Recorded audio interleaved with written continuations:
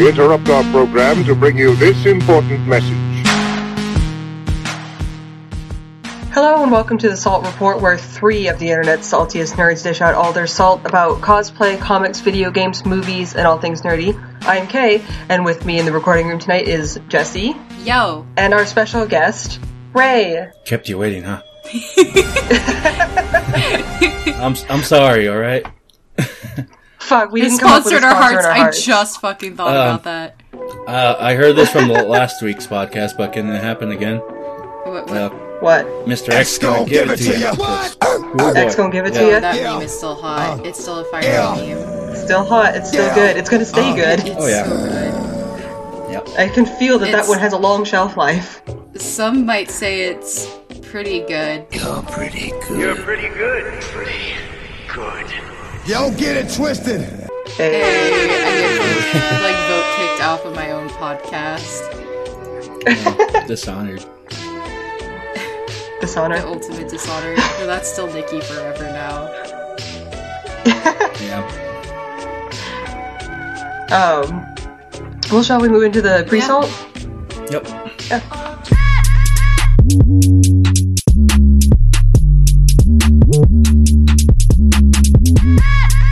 Alright, all I did this week was sew, pretty much. Sew and go to work. I've been hard at work on my songbird costume. I've got, most of the jacket put together, and most of the skirt put together, and, just a lot of, most of this is put together. I finally got almost everything I need for it in the mail. I'm waiting on a zipper. I had to get a special invisible zipper that separates at the bottom for the jacket, and also it had to be longer than most of the invisible zippers you can get at the store. Yeah. So you probably also got it for cheaper, I guess you can get long ones, but it was a pretty expensive zipper. Yeah, but still, zippers for some reason in stores are super duper fucking expensive. Yeah, you're right. They're pretty expensive. I need to zip. I need to be able to zip stuff. I need to be able to get this on and off. Yeah. I made a terrible mistake. I probably talked about this before, but with my Malon costume, where the pattern I used was meant for stretch fabric, and I used linen, and I was like, this will be fine, and it's not. And it's a struggle to get that thing on and off every single time I have to wear it. But it looks good, though. Yeah, I finished the Fascinator the other night. That's the hat that I posted a picture of. It's real cute. Turned out really nice. It's so heavy. Yeah. I was very surprised by how heavy it is, but it's going to clip into my wig.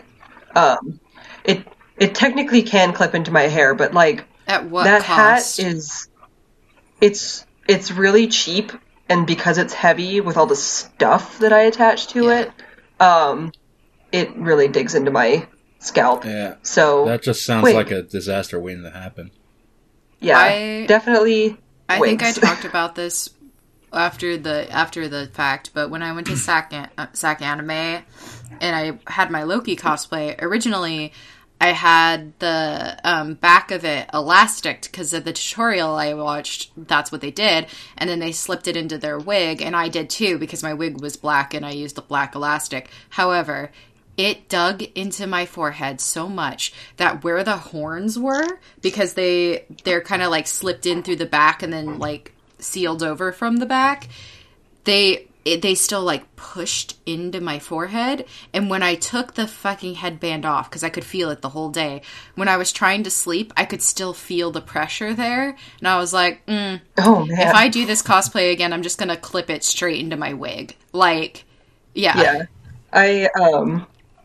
I'm trying to figure out, because I'm also working on an overhaul cosplay, and he's a weirdo, and he wears his mask over his ears, and there's no way to do that comfortably if you're a human being. Yeah.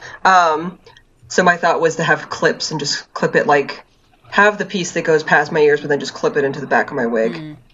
Because I don't know how else you could possibly wear something like that. Even because I had someone who that I don't know her very well, but she's like my friend's friend, you know. And she did the costume, and she made the mask out of like fucking cardboard or something super light like that, and it's still like pushed her ears out, and she's just like, yeah, nah, Yeah. nah.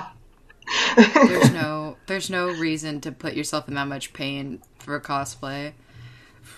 Yeah, no way. Always, I know the joke is always comfort before cosplay, or like cosplay before comfort, but like don't do that to yourself. Yeah. Within reason. Within like, reason. If it's like, okay, well, I have limited mobility in this costume because armor, like, think to yourself, can I handle this? And maybe the answer is yes, because being able to lift your arms over your head isn't really that important in the grand scheme of things. Yeah. But if you're like actually in physical pain, maybe rework a couple things. Yeah, and also, like, this is my biggest thing. This is silly, but, like, one of my biggest things is, can I pee in this cosplay? Oh, absolutely. Me too. Yeah. Like this. It's like, am I going to be able to pee without removing the entire costume? God, I do not want to get naked in the bathroom. I just don't. Yeah, like, it's a big thing about, like, a lot of costumes have bodysuits, and I don't make those costumes, or I make them as a separate top and pants just because I don't want to have to get completely naked to pee. Yeah. And I can't, like, I don't understand people that just don't pee at conventions. Like, aren't you severely dehydrated? I know. Are you okay? And anybody who knows me, too, knows that I have to pee all the time. Like, I can't even make it through this podcast without having to pee. So, like, there's no way I'll make it. I'll die. Yeah, me neither. I'll die. Yeah. But anyway, the costume's coming along nicely, and like I said, I'm hoping it'll be finished by the end of February. But the part that's going to be tough is after the jacket's done, and I have to do all the many details, like the braided cords and all the little buttons and whatnot. So that might take some time. But that's the stuff we'll I like see. doing. It's all I like doing. It's gonna look nice. It's just like a lot of it's gonna be a lot of anxiety over, is this in the right spot? But and there's so many, and there's just tons of little different details all over the place. On one side it's 2 like braided leather cords, and on the other side it's beads and 1 braided leather cord, and like fuck, that's it's me all different. Fucking screaming doing your commission. And like it was really good practice for me because I think I don't, and that's one of the things I like about doing commissions is I think it pushes me to do stuff I wouldn't normally do, you know? Yeah, I remember being like sorry in advance about the gloves. Yeah, I was like, what the fuck is happening here? Luckily, Kay sent me really, really good references, so I could kind of see all the way around. But yeah, like, I was just like, why is this over here, but not on the other side? And why is this doing this, but not up here? Square Enix hates symmetry. And that is one thing I noticed about those gloves. It was for people who actually play the game, it was the antiquated Iodos gloves.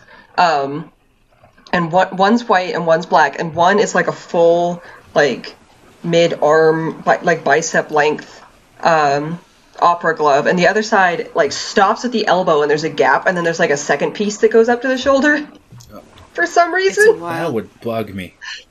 Yeah. I mean, like, I just would be sad to be the person who has to model all that stuff, and then.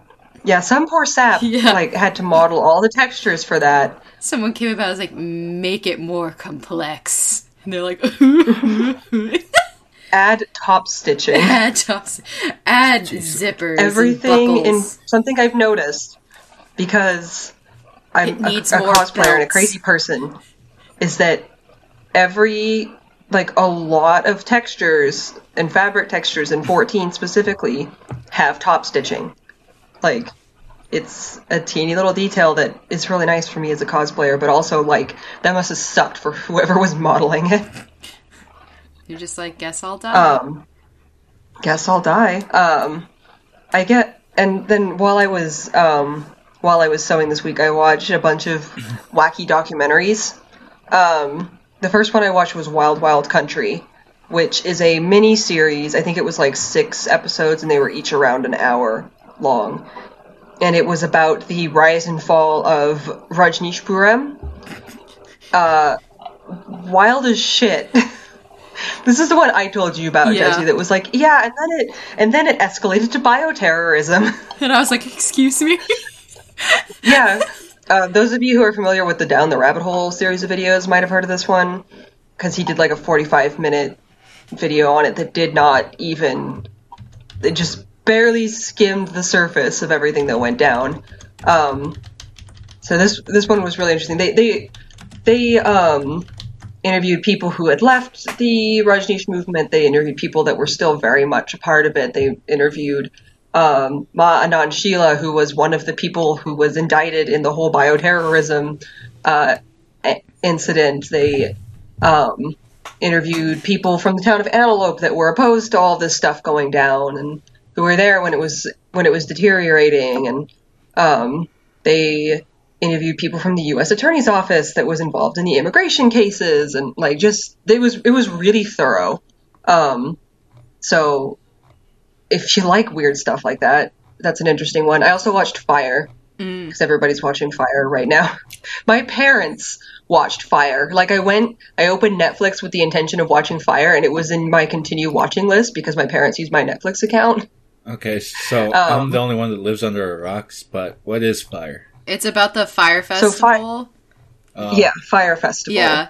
And Wait, I you watched the remember- Netflix version, so you got the version with where they asked the gay guy to go suck dick to get the water supply in?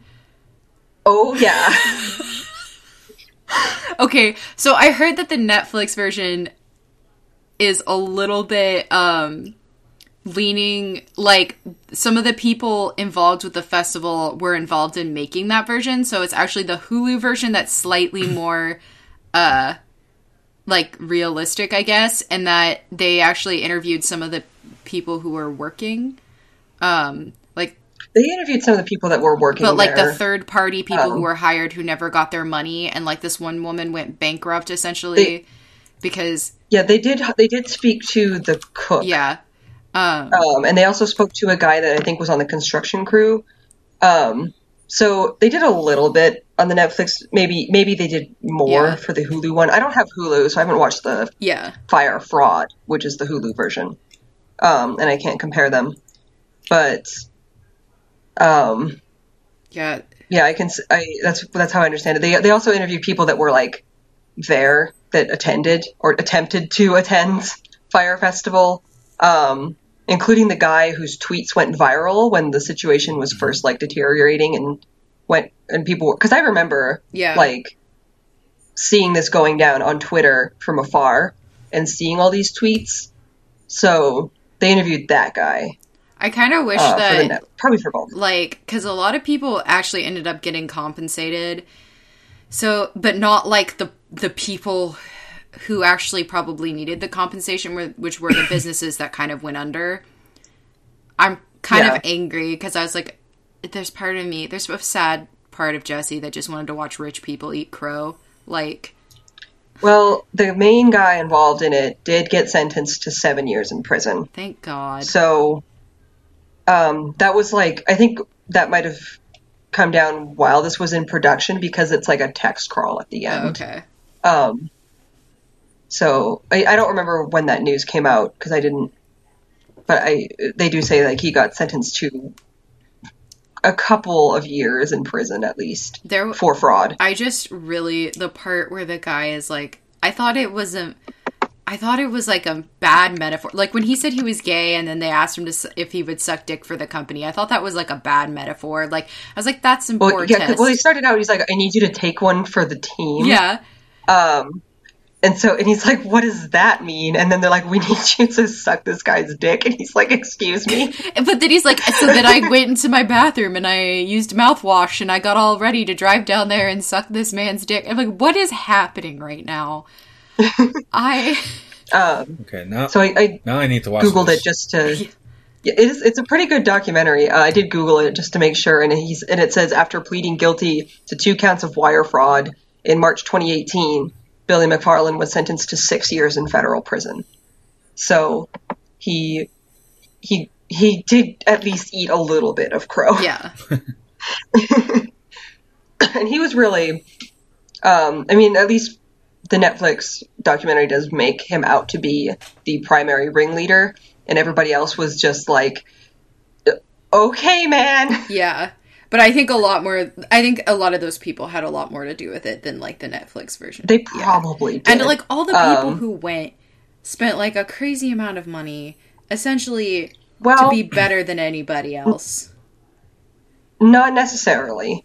So this is not something that I remember being brought up in the Netflix documentary, but I remember it circulating at the time that, like, the crazy price that was cited was something like $250,000 for a private villa, something like that, right?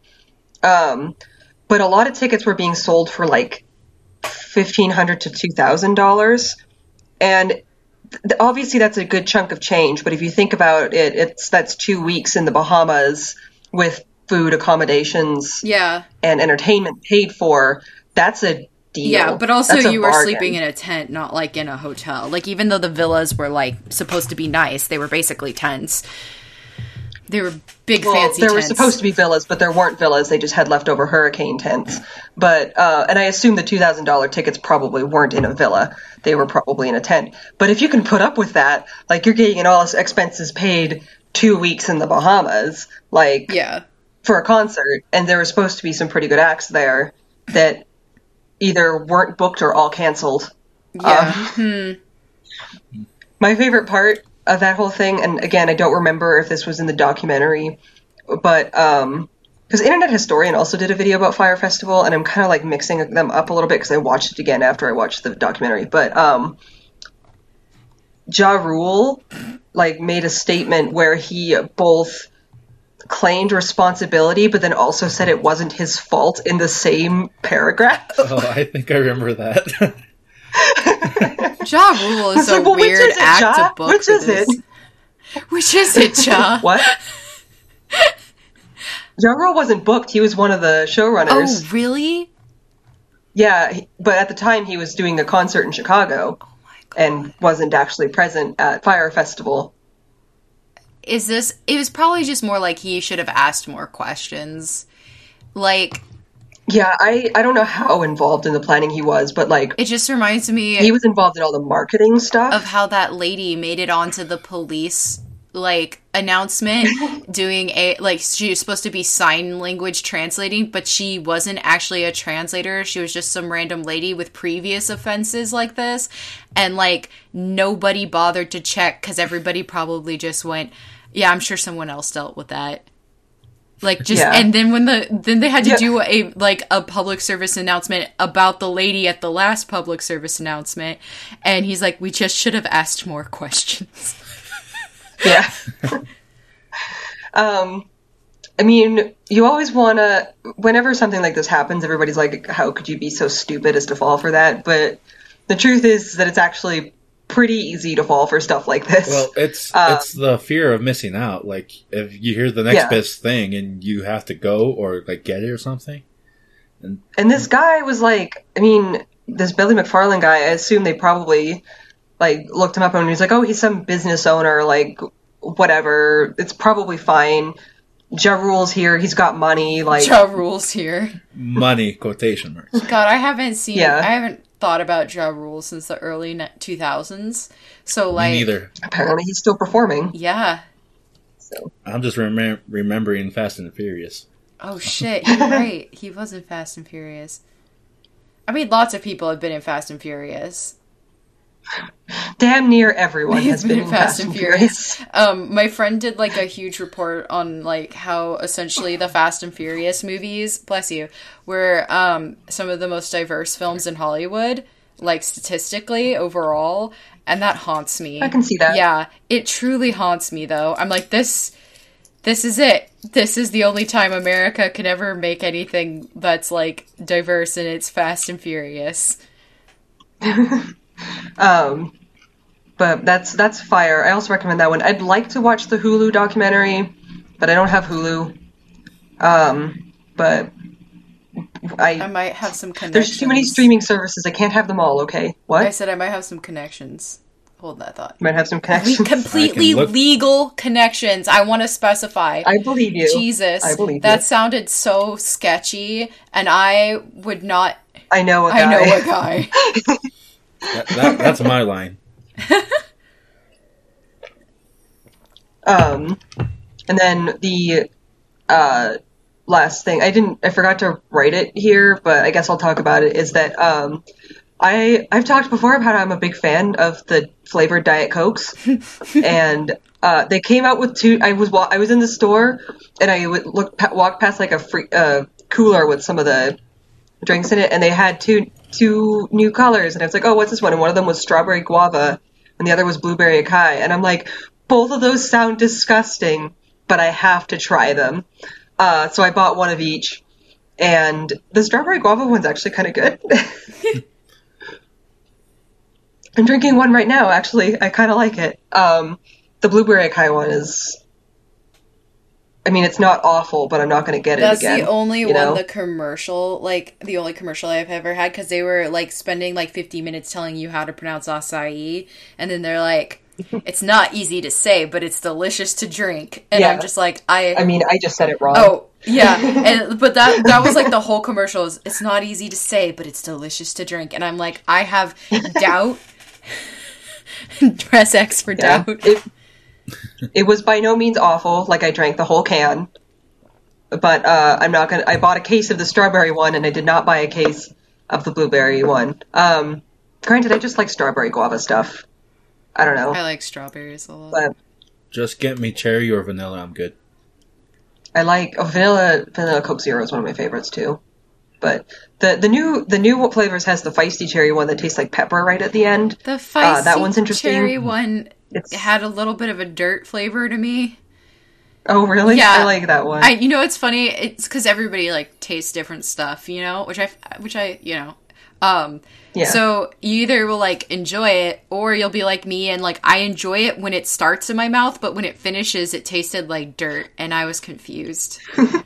Like, I enjoy cherry. I always buy it for my parents won't get it, because they're the OG cola, regular cola. Yeah. So whenever I just buy... Did you try the feisty cherry, though? No, I haven't even seen it. So I need it's to get spicy. Some. It's spicy cherry. I'll try it. But you'll either not taste the dirt, or you'll taste the dirt, and it'll be a surprise. Russian roulette. I like the ginger lime one. I have one bullet in one of these 3 guns that I'm juggling, and it's full of feisty cherry.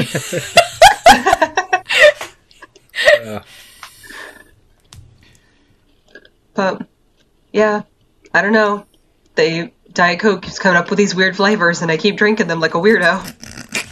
Except for the mango one. Fuck the mango one. It's so awful. It just sounds horrible. Yeah. I just don't like mango. I don't really like mango either. My friend used to buy me mango lassies all the time because they were her favorite, and I'd drink them because she paid for it.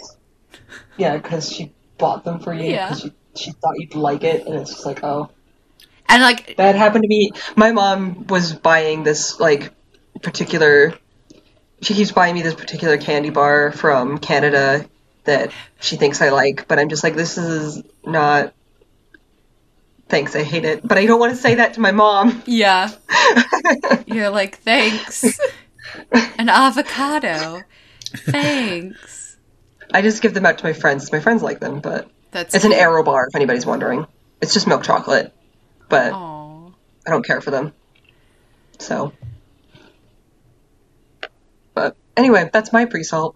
I'm going to start with the thing I sent Kay last night that she probably already watched previously, because Kay and I watched the same, what is that channel called? Defunct Land? Defunct Land. Well, there's 2. There's Defunct Land and Yesterworld.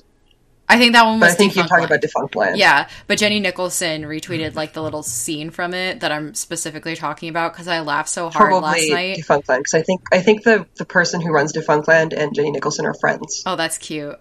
So I like theme parks, and I like stuff that doesn't exist in theme parks anymore. And Kay was like, I've got a show for you.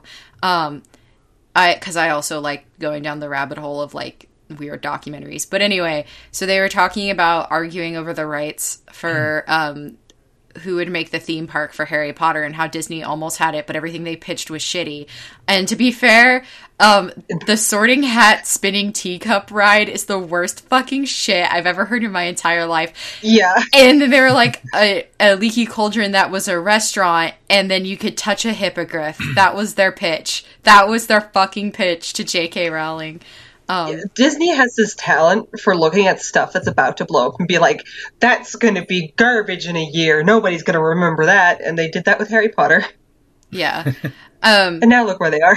So lots of stuff happened between them and WB and all these people. And J.K. Rowling was super specific with what she wanted, down to the layout of Hogsmeade and like what stuff had to look like and all of that. I will say that she was perhaps too specific. Oh yeah, she was asking for a lot, in my opinion, especially because like the amount of money that has to go into that. But Universal, I mean, I guess is rolling around laughing because they made a shit ton of money off of it. But they're for a little while, WB, because they had the film rights to Harry Potter, had this experience in their park where it was like the set and you could walk through miniature scales of the set, except it was a guided tour, so you couldn't really explore it. You could only be walked through it by a person. And when the second movie came out, because it was only there for the first 2 movies and then it was gone because it didn't have enough of a draw because it was so linear, and so people didn't go back a second time, they had a big animatronic Aragog that would talk to you. And there's this video, and I'll definitely I'll post it. I think I'll retweet it from Jenny Nicholson, because that's all you need to see is the part where the guy with the super bad British accent is like, "The spiders are coming down from above. Oh no, what do we do?" And this one spider on a string, this one giant terrible looking spider, is falling so slowly. Like Halloween decoration level, like those spiders that you can get to like hang off your doorstep, and when people walk under them they drop a little bit and go woo. Yeah, like it's that level of prop. And there was only one, and it's coming down from the ceiling. He's like, "Oh no, what do we do?" And I laughed so hard. Granted, it was like 4 a.m, but also it is fucking hilarious, because I can't imagine being on that tour and seeing that. But that was hilarious.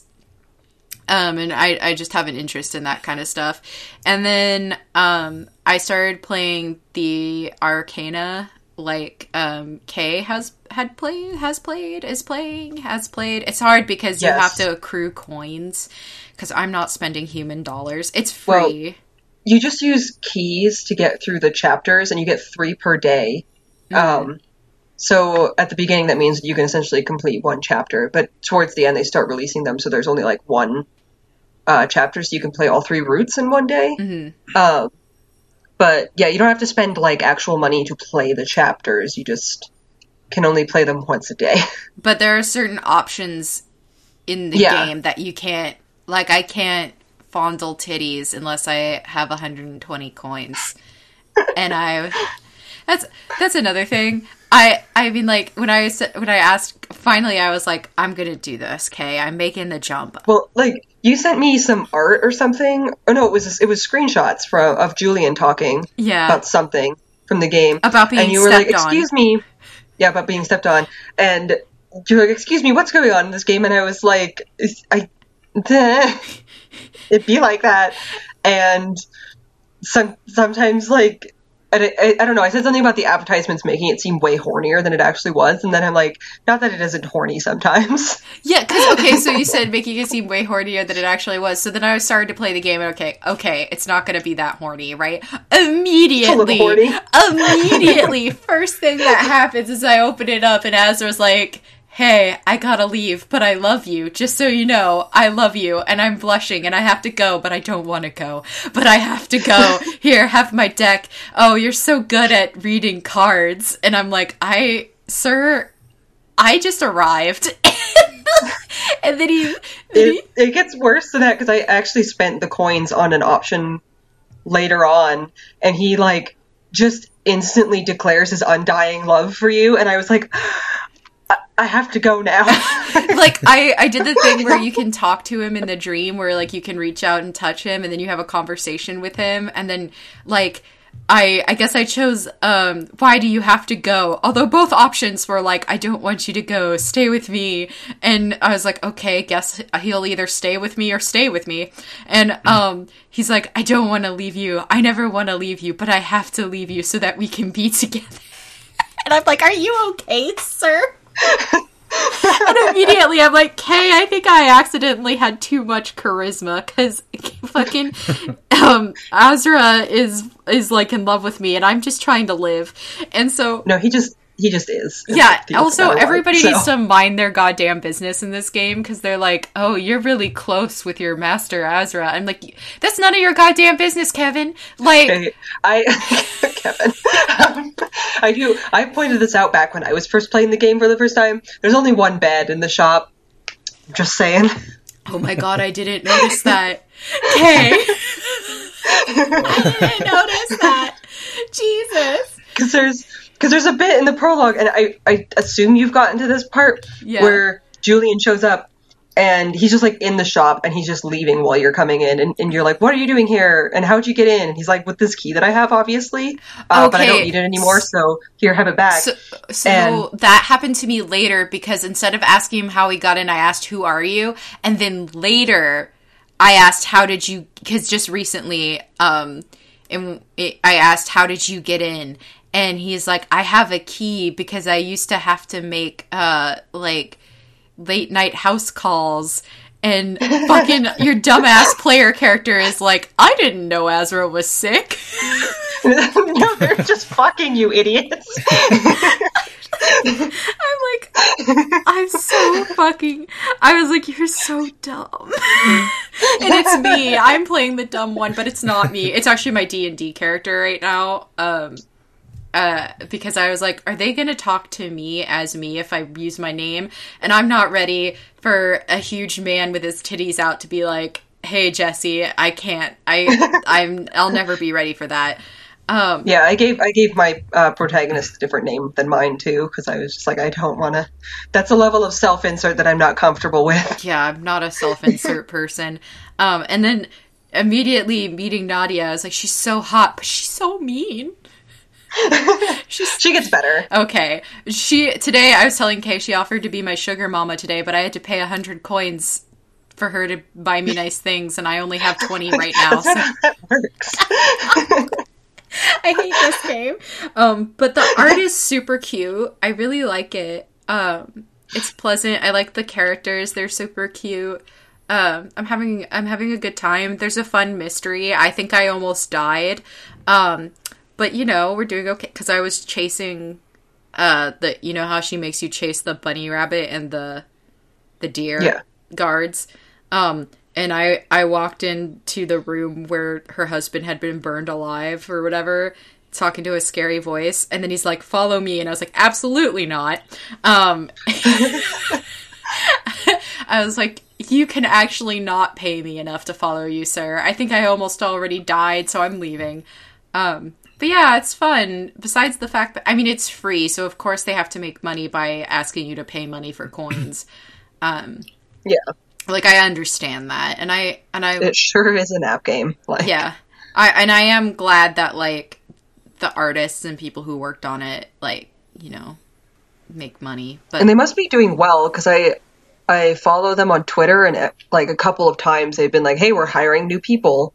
Oh man! So like we're expanding our team. I want to work and for they've them. also like their production schedule has gone progressively faster, which to me implies that they're not just replacing people that left; they're also adding people to their team so that they can produce things faster. Which means they must be doing pretty well. I hope so. That's good.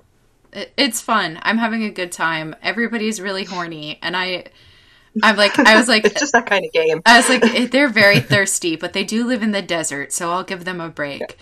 That was another conversation I remember having about it with Jake, because I had been talking about how Nadia's super thirsty, because she's like, she comes in hot out of the gates, like she's real thirsty for you right off the bat. She invites you to take a bath with her. She tries to pull you into bed with her. Like she feeds you food from a spoon. Like she's way thirstier than the two dudes for quite a while, at least outwardly.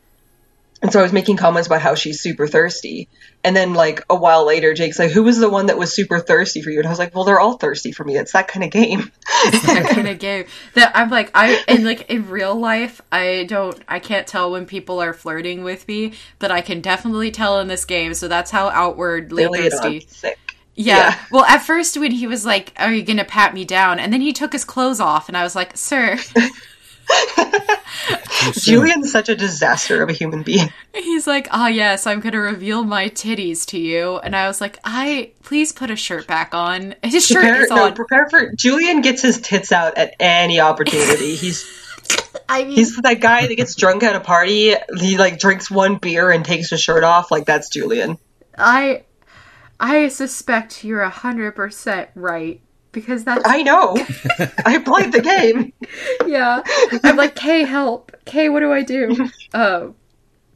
I think the specific thing I sent her to when I sent the, like, pictures of Julian basically asking you to hurt him, I was like, excuse me, Kay-senpai, what is this game? What is going on? Yeah, and I said, well, he's a masochist. It's canon. And, God, there's, like, actually a mystery involved, too, and I got super involved in, like, what the fuck was going on, you know? And then... It's real good. Yeah, it's super good. Like, the mystery is really good, and then... But I keep getting distracted, because somebody's like, would you like to see my nipples? And I'm like... There's also a really cute snake. Kay talked about when she was making her Azura cosplay, Faust. Faust, yeah, that's the plush snake that I have for my costume. It's Azura's little familiar, and she's so cute. She's so cute. As you all know, I really like snakes. Not just Solid Snake. I like real life snakes. Like snakes that are just snakes. And she talks, and I always picture her having a really cute voice. I picture... Big friend coming. Yes! Like, I also picture, you know, I know it's a trope, but when snakes in animated stuff have, like, long S's... Like, or like, you know that one in the Jungle Book when he smacks his nose and he's like, my sinuses. And I'm like, yeah. Ka. Yeah, I love Snake so much. She's so cute. And also, for some reason, I imagine Portia with a Southern Belle accent. And I don't know why, because they're in the desert. But I think they're in, like, part desert, but also, like, Italy. Kind of. They call it, like, Vesuvia or something, right? Yeah, I don't know. I don't know how the ginger is spaghetti western. They have like canals and stuff, so... Yeah, and there's, like... I mean, there's water and stuff, and, like... They talk about how there's, like, they're a cold north, too, because there's, like, the vampire eels prefer cold water. That's there. Because I said I like animals, and Portia's like, that's a vampire eel. You don't like that animal. Yeah. Yeah, no, the game is super cute and I'm loving it. So you'll probably see fan art from that, for that, because that's how I roll. I'd like to... I can't wait until you catch up and I can send you all the stupid Arcana memes that I've collected over this time. Yay! I'm tempted to, like, try to draw what I think my character looks like in the outfits that Nadia gives him. Yeah, Nadia gives you clothes, like, all the time. She dresses you up, and all I can picture is, like, you know, in Breath of the Wild, the outfit I'm talking about.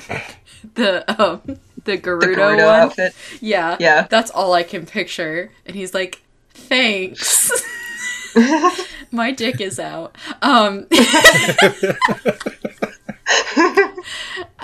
Nadia's like, yep. That's by design. Slams down her sunglasses. I have many questions, but I don't want them answered. Is all I'm going to say. It's a good game.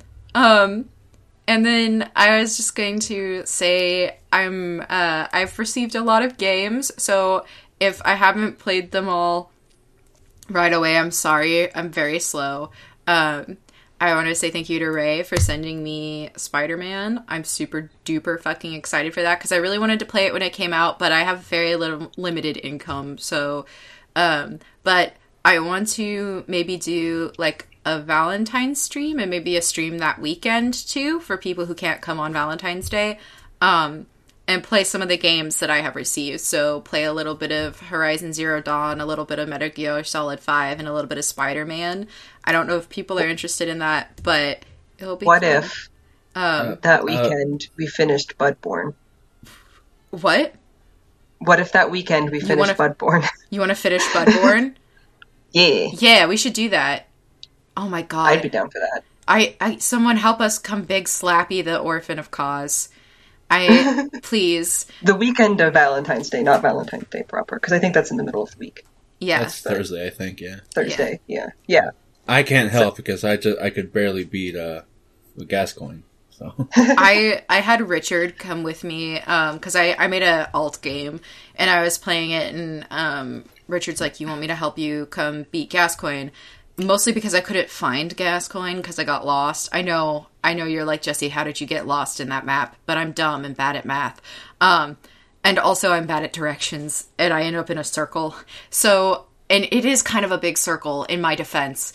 But I was like, can you help me find Gascoigne for a minute? So we went through the whole thing, and I have a weird playing style that's somewhere between Kay's, like, calculated playing style, and Jake's, like, Leroy Jenkins playing style. So I would just gun it sometimes and be like, Richard, we're gonna run. And he's like, excuse me? And then...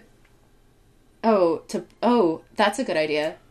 I actually have a friend who plays Bloodborne 2, and my friend just suggested that I ask that friend to come help us slap Orphan of Cause real hard. We gotta slap the Orphan of Cause and Murgo's Wet Nurse. Yeah. And Garamond and the Moon Presence. So, yeah, plenty of bosses to Big Slappy. So Big Slappy them all. Yeah, I do love Bloodborne. Feels an emotion for Bloodborne. As I really need to get back to it. It's like ever since Kay helped me out with Gascoigne, I hadn't even touched it at all. You know what's funny is when I did Gascoigne the second boss. time, he was much easier. But maybe because I just expect... It's like, yeah, once you know what's happening with Gascoigne, it's a little easier to predict him. Like, I remember when that game first came out, I had a friend of a friend that was having a really hard time with him. And I was like, you need to parry. You don't need to parry, but it makes that fight a lot easier. So I'm like, when he's a good one to parry is when he's got his axe up, like, in the air, and right before he brings it down, shoot him. And once I taught my friend that, he was like, it's like galaxy brain, right? Yeah. So, like, all of a sudden it all made sense, and from there it only took him a couple more tries to get it. Because he kind of, like, after he was able to get the timing down, everything kind of clicked into place. Yeah. So, yeah, Gascoigne's kind of like the wake-up boss for that game, because for a lot of people he's going to be the second boss you encounter. You don't have to fight the cleric beast, but you're probably going to if you're going in blind. And you're like, oh, the cleric beast wasn't that bad, and then you get to Gascoigne, and he's like, surprise, motherfucker. That arena's just hard, too, because you run into a bunch of shit all the time. Yeah, there's a lot of stuff in the way. It's kind of like, here's the mechanics of Bloodborne that you need to know to be able to survive the rest of the game. Yeah, and you're absolutely right, because the only reason I think I was also better, besides knowing that I had to stagger him, was that I learned how to stagger enemies as I was going through the game. Yeah, so, and you learned how to be aware of your environment because of all the stuff in the way. So also that sometimes if you run willy-nilly down those paths, you're going to step on a trap. Yeah, sounds like me. Listen, seasoned professionals get big slappied by Bloodborne because it will punish your arrogance. But it'll also punish you if you're too timid. So you got to find the right balance. The thing with me is that I'm kind of like Jake that runs into the fray, but I'm like, can we kill that thing? Like, I just want to kill every single one of them. Yeah, no, I don't do that. Like, you can kill that thing, but you should watch out for the other guy that's waiting right behind you. Yeah. But, what you're saying about it kind of punishing your arrogance is true, because Bloodborne, more than Dark Souls, you can get away with charging into battle. Yeah. But if you do it too much and you don't think about it first, it will punish you for it. Yeah. So it's kind of... So think, then charge. Yeah, make sure that there's not some other enemy hiding out nearby that's going to totally ambush you and just kick your ass. Make sure there's not like 50 enemies waiting in the mist when Jake runs out the door and then all of us follow them. Because we had to. Because we're like, guess we'll die. We made it, but Jake and I were screaming the whole time, and Kay was kind of laughing, but it was good. I was just laughing. Because it was scary. Yeah, so we should finish Bloodborne. I'll get my special glasses on and my big ass jug of water that I drink when I'm playing Bloodborne to stay hydrated. Cause we'll work out times and stuff after the podcast, and we'll announce it on our respective Twitters so that people know. But I should make another sweet ass poster like the one Jake made for us when we. Oh yeah, that was awesome. Yeah, Brotherhood of the Wolf. Yeah. Or the one that I made for the other stream we did with Dio, when I was like, you were expecting, Persona or something. Jackbox, but it's me, Bloodborne. That was a good one. But I think that's all I have to say for right now. For my pre-salt. All right. Before I get into mine, I just want to let Jesse know about something about Spider-Man. Mm-hmm. The voice of Peter Parker / Spider-Man is Sasuke Uchiha. Yeah, it's Yuri Lowenthal. Thanks for breaking my heart. You're like, just so you know, you're going to load in to play Spider-Man and Sasuke is going to be like, hello. Hey, I had to hear him in Persona 4. Yuri Lowenthal does a lot. Just a lot in general. He was Troy Baker and Nolan North before Troy Baker and Nolan North. Yeah, before Troy Baker and Nolan North, it was Johnny Young Bosch and Yuri Lowenthal.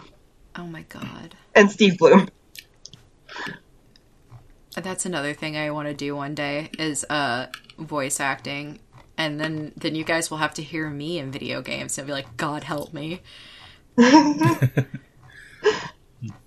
Alright, so I'll get into my pre-salt. Have you guys heard of Ace Combat? Mm-mm. I mean, I've heard of it, but... Well, Kay's ahead of me. But, yeah, it's basically a fighter simulator. And by fighter simulator, I mean jets. And that is one big anime. Like, it's you call it Top Gun the anime here. It basically is. It's very Japanese, but... I mean, Top Gun is kind of an anime. Yeah. What do you call that? Unpopular opinion. Top Gun is simply an anime, but like live action. I think it's the drama. It's like Gundam Wing, but it's... But like if America tried to make Gundam Wing, it would be Top Gun. Thank you for coming to my TED Talk. You're just that Lisa Simpson walking out on stage meme. Yeah. But yeah, like it's just one big anime because it's made by Namco Bandai or Bandai Namco. Oh, that makes sense. Something, but yeah, the story is basically it takes 15, 20 years after Ace Combat 5. And apparently, this version of Russia invaded the other version of the US and NATO. And they have drones. And you're just this new hotshot pilot that's just caught in the middle of this. And gonna be a little spoilery on it, but just to be safe. But you accidentally shoot down the former president of that United States. I love when I do that. It's a great time. But like he was a hero of Ace Combat 5, which is the problem. I mean, listen.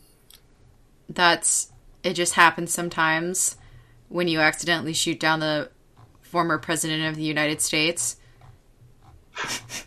I mean, yeah. Nanomachines, son. Nanomachines, son. Sorry. We're gonna die with Metal Gear. Revenge is a treasure that should be preserved.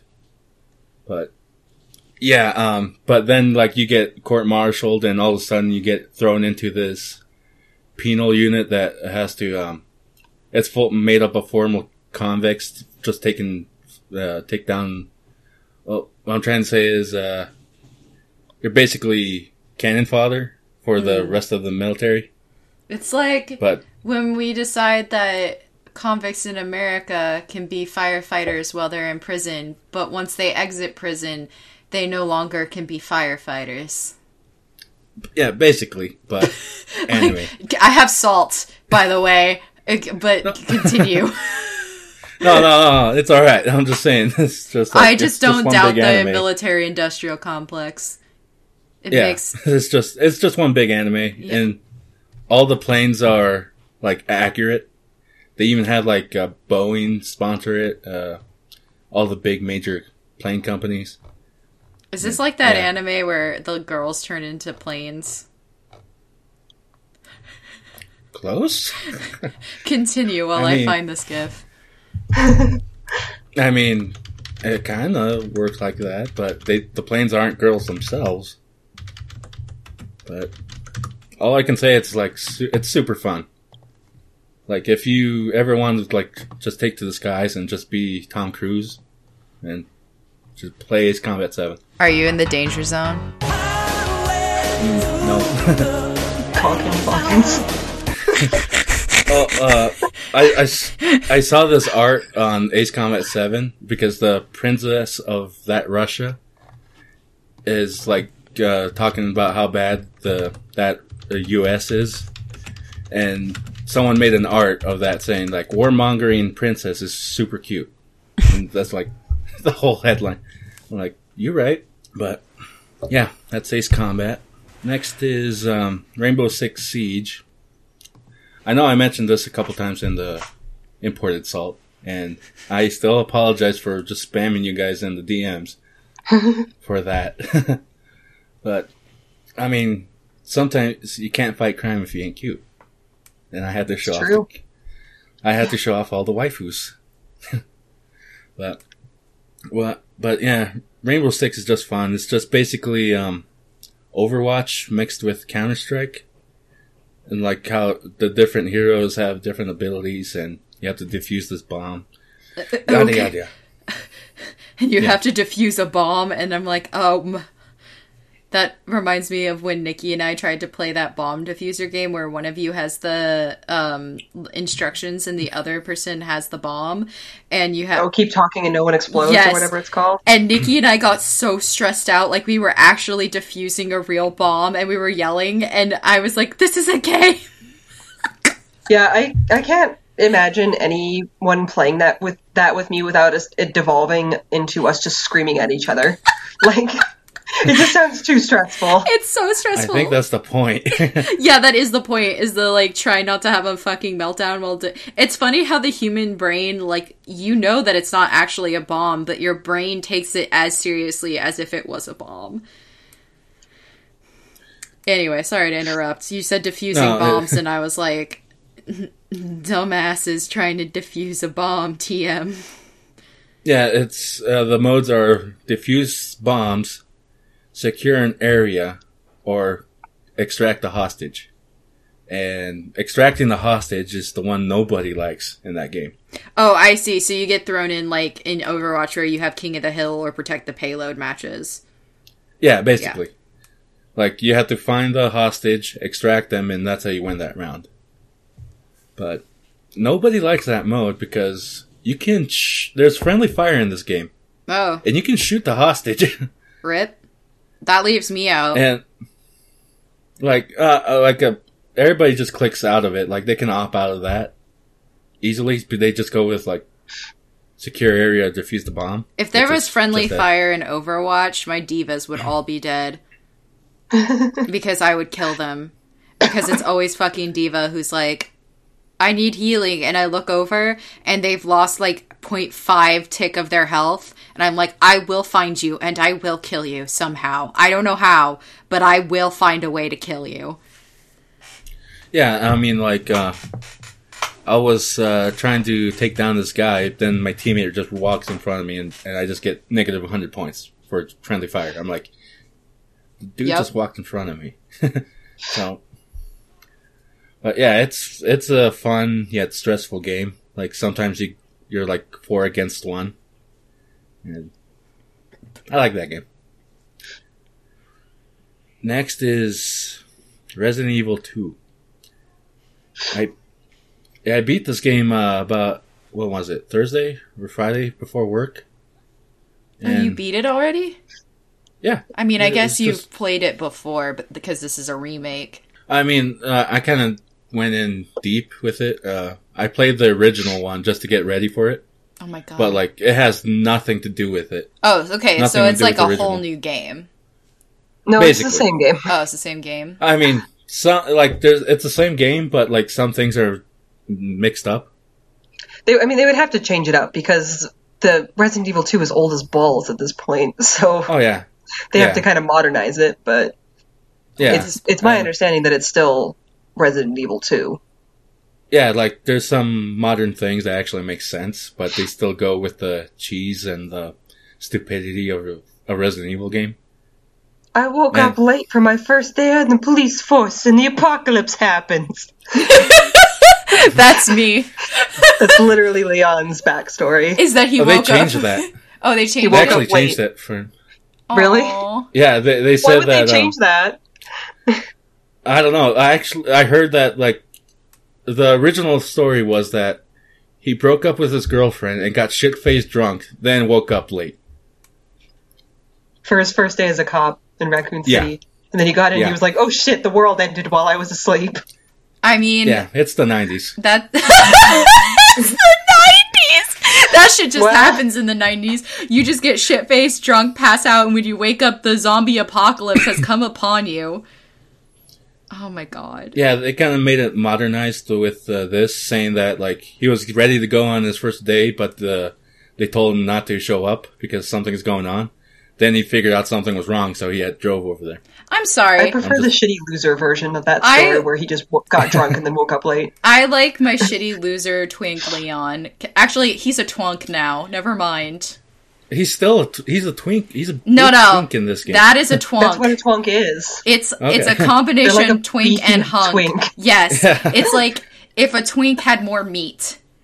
And that's where he is. It's like twink plus a little bit of beef.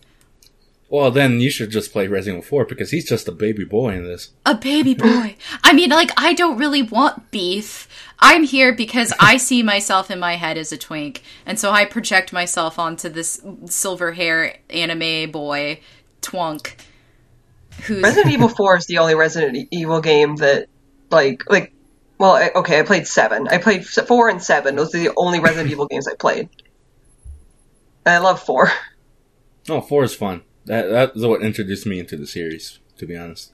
That one, like, I played that one pretty recently, and I was like, God damn, this game is old. Because, like, I don't know, some of the way the scripting is and everything, I'm just like, this game is real fucking old. Yeah, Oh, yeah, that was it's me still- rewatching the first Kingdom Hearts game before the third one came out. Like, I was rewatching it, I was like, it's been 84 years, and everything is so shitty. There's this bit in 4 where Leon's like, this is terrorism!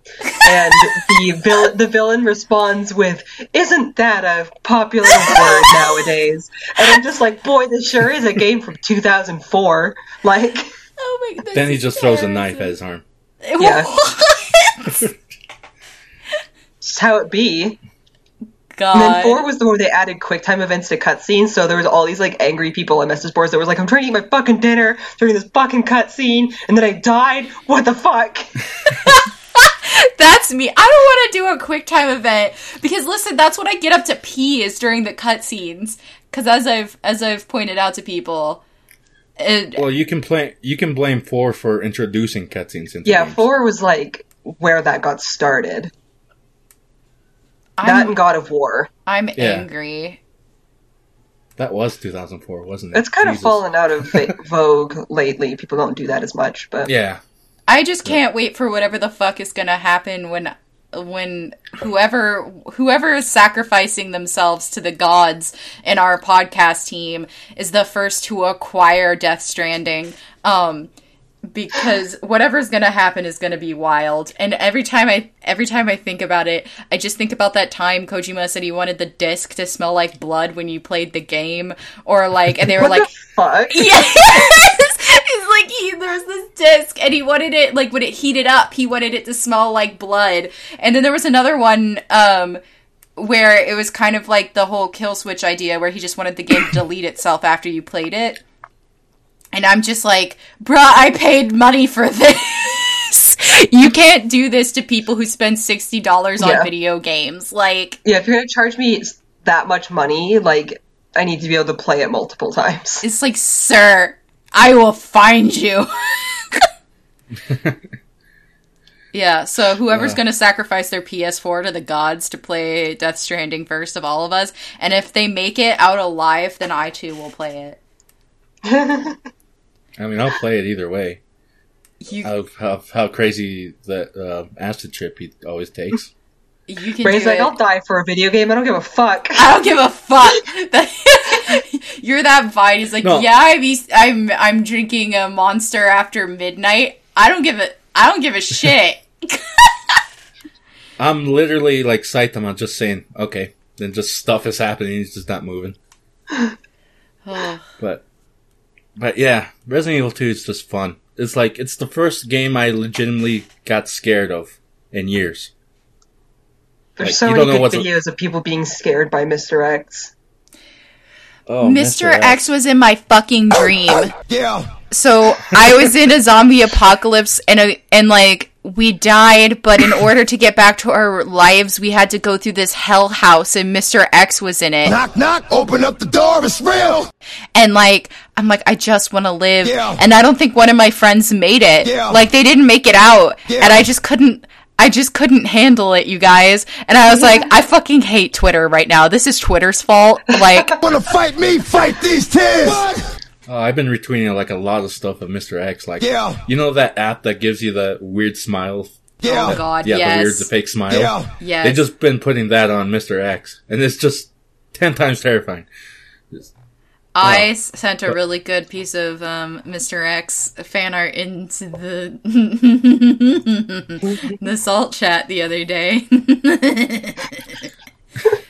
Sorry. Y'all get to... Jesse's like, hey, do you guys want to see something terrible? Yeah, and no response because nobody wants to see something terrible, and then I post it anyway because I love them dearly. Because it's not actually a question. It's not actually a question, it's a warning. I want y'all to know that you get to see why everybody's so thirsty for Mr. X. I wouldn't even say he's the most terrifying creature in the game. Well, yeah, that's because people want to have sex with him. Getting busy with it. Like, he might have been scary at one time, but because so much time has passed and everybody's a monster fucker, they're like, oh yeah, fist me Daddy X. And I'm like, are y'all okay? He is a tyrant. I haven't gone to that side of the internet. I just been running away from him because he's just in my way. This looks like me when my mom flicks on the light at night and I'm getting food. I'm like, yeah, hey. all of a sudden X gonna give it to your place. So I don't know if this is a thing in 2, but I remember in 4 there was a lot of like random human people in the game like using the T-virus to turn themselves into monsters to fight Leon. And I'm just like, so like, I always wonder like what's their game plan for if they actually beat Leon? Like, where you can't reverse that. Yeah. Like, you're just gonna live the rest of your life as this horrible monster. I mean, yeah. I think that's just an isolated incident. Surprisingly. It happens at least twice in 4.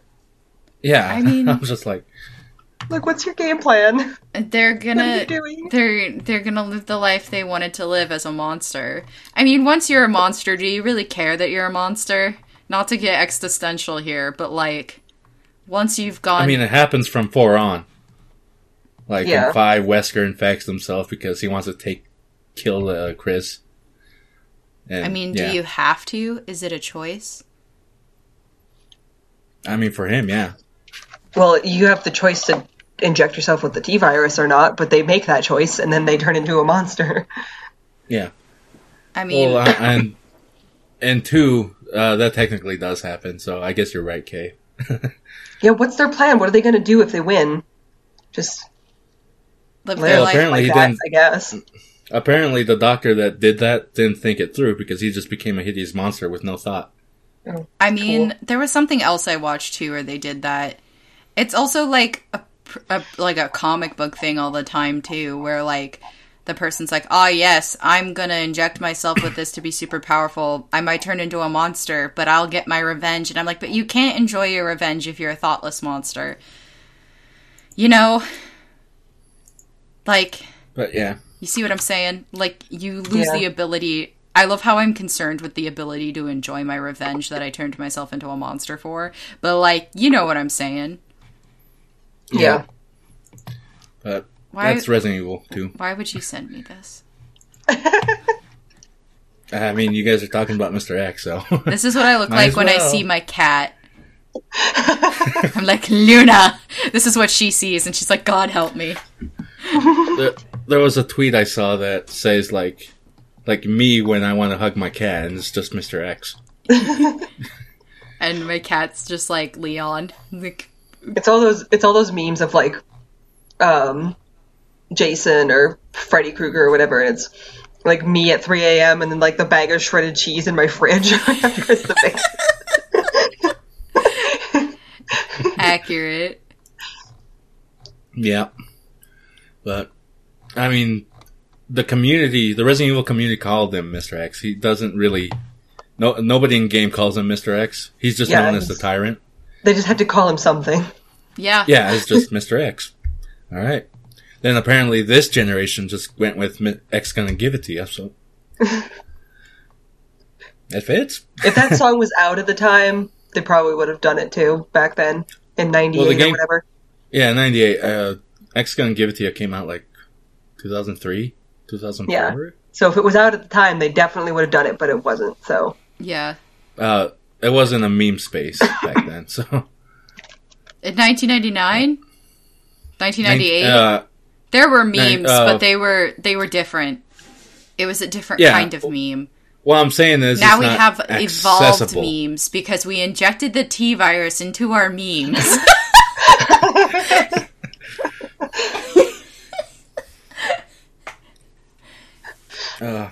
But yeah, I highly recommend 2 if nobody has played the original, and at this point there's no need.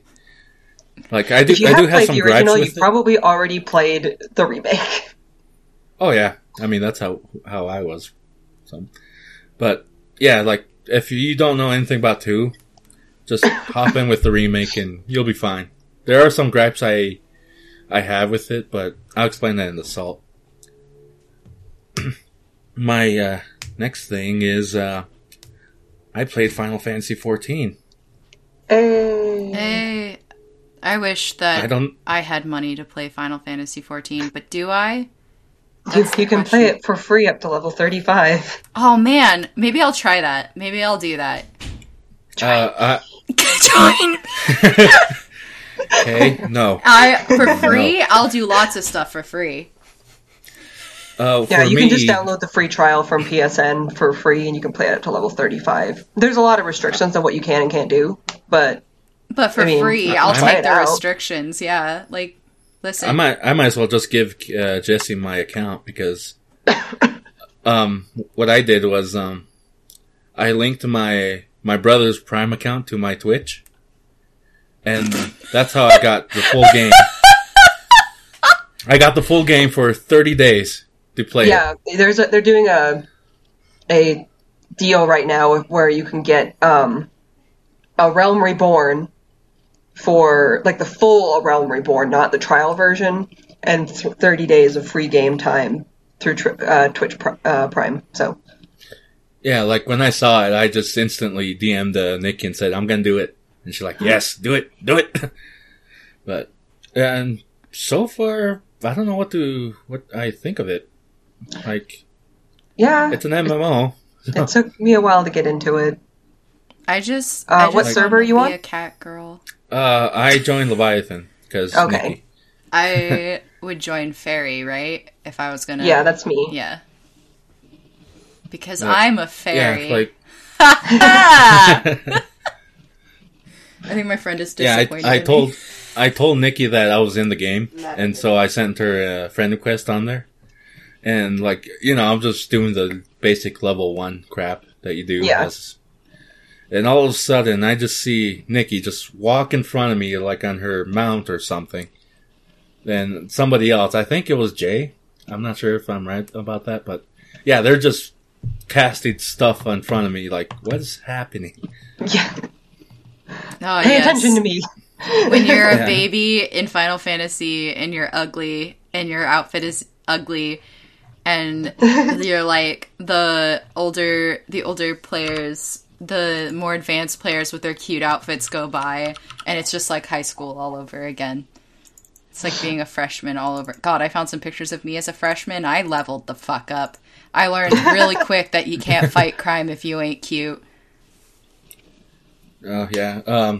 I took a screenshot of it. They're just casting, like, heels as paladins. I'm like, okay. Now, I remember when I first joined that game on the trial, I started in Leviathan, and I moved to Fairy when I subbed. But I was in the game, and these two, I believe, Dragoons were hanging out in Ul'dah, and they were just doing a bunch of, like, sick, nasty kickflips and jumping up and down and, like, using all their special attacks. And I was like, this is awesome, because I was a baby player. And so I started, like, clapping and cheering at them, and so they stopped and started emoting back at me. It was really cute. It was a fun interaction. Yeah. Yeah, you got the level 1 human gear. Yeah, I just stood there like a jackass, just with a blank face. But, I mean, I'll keep trying for the next 30 days. I don't know if I'll pay the sub, but like, Yeah. it's worth a try. I just want to try it and see what happens. See if I can be a Tonki. I can help you set up your your screen, your UI, so that it's not quite so overwhelming. Because it's a lot. Yeah, every time I look at people's like user interfaces on Final Fantasy, I'm like, how do you see what's happening? Well, you were saying when you were watching me stream, like, how do you do this? Yeah.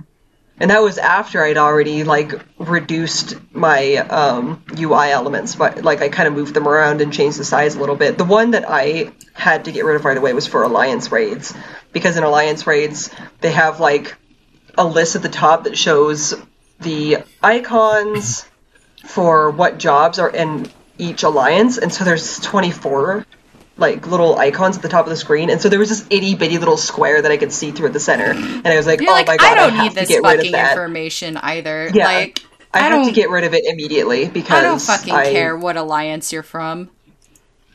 I mean, it says what alliance I'm from, and that's kind of the important one because some of the mechanics, they'll say, like, okay, Alliance A do this, Alliance B do that, Alliance C do that. Okay. But it says that at the top of the party list. It'll be like, you're in Alliance B. So, Well, I don't then need that's the all other you need to people. fucking know. Yeah. Fuck everybody else. And I couldn't see when that thing was up. I couldn't see anything, so I had to remove it. I don't need to know that Sir Reginald Xanath the 8th is from the alliance of shitfuck, and I don't need to see. I don't need to see that they have 2 bards and 2 red mages and 2 white mages in Alliance C. Like, that's not my alliance. I don't care. I don't care. But yeah, I'll keep playing it till my time runs up, and if I like it, I'll continue. If not, oh well, I'll just give my account to Jesse. You can't do that. Oh. All right. Then. Are you playing on PC? Yeah. Yeah. Okay. I don't know if it's the case for PC, but for PS4 they like link it with your PS4 Oh, really? or like with your PSN account. And so like if you bought it through Steam, it's probably linked with your Steam account. I downloaded it through their launcher. Okay. So I don't really know how it works there, but definitely they're pretty intense about account sharing, and also it wouldn't help Jesse because Jesse can't afford the subscription. I mean, I'll pay for the subscription. Like I'll be that guy. Yeah. But like, well, Jesse can play. Also, you've got a Mac, don't you, Jesse? So yeah, I couldn't even use it anyway. I think there's a Mac version, but it's probably I'm sure your Mac probably isn't designed to run video games. That's crazy. Listen, how dare you? Fitzwilliam That's not what Darcy you is use your doing the best they computer for. can. I know, but that's not what you use your computer for. Yeah, so that's it's not how I not use meant it for for art. games. I mean, Like my computer. Well, I always talk about how my laptop's a busted piece of shit, but like, it's not meant for playing games. It's meant for this. Why are you Recording. playing these games?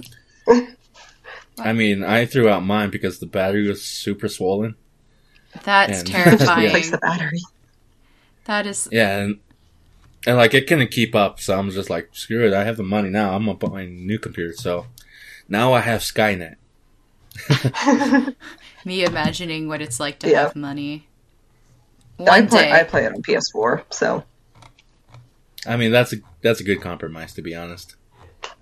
But, yeah, you'll just have to deal without something I noticed today when I was playing it for a little while was people who are on PC and have better hardware will load into things faster, which sometimes means that before you I'll skip the cutscene and it'll take a couple seconds for it to load, and my party members are already out the door. Like, goodbye. Goodbye. Yeah. Bye, I guess. I told Nikki this, like, how do you guys play with a controller? Like, Oh, you get used to it. well, I'm sure you do. I'm just like, I mean, I need a keyboard for this. Oh, I have the keyboard for chat, but Yeah, you can have both. Yeah. But, I'm a yeah, I'm just like, responsible adult. simple 1, 2, 3, 4. Like, that's simple to cast spells. I'm just well PC Master Race. on my game it's R2 and then X, circle, triangle, square, or the D-pad buttons, L2 and R2. And then if you hold down both, you I get mean, your people ask me all the secondary time ones. how I play Overwatch on console, and, like, I just do. You just... I mean, that's You what just I get do used with to it.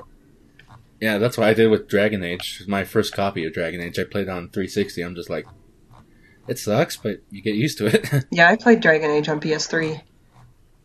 I played Dragon no, Age on Xbox as well, because we had an Xbox, but that's a story for another time.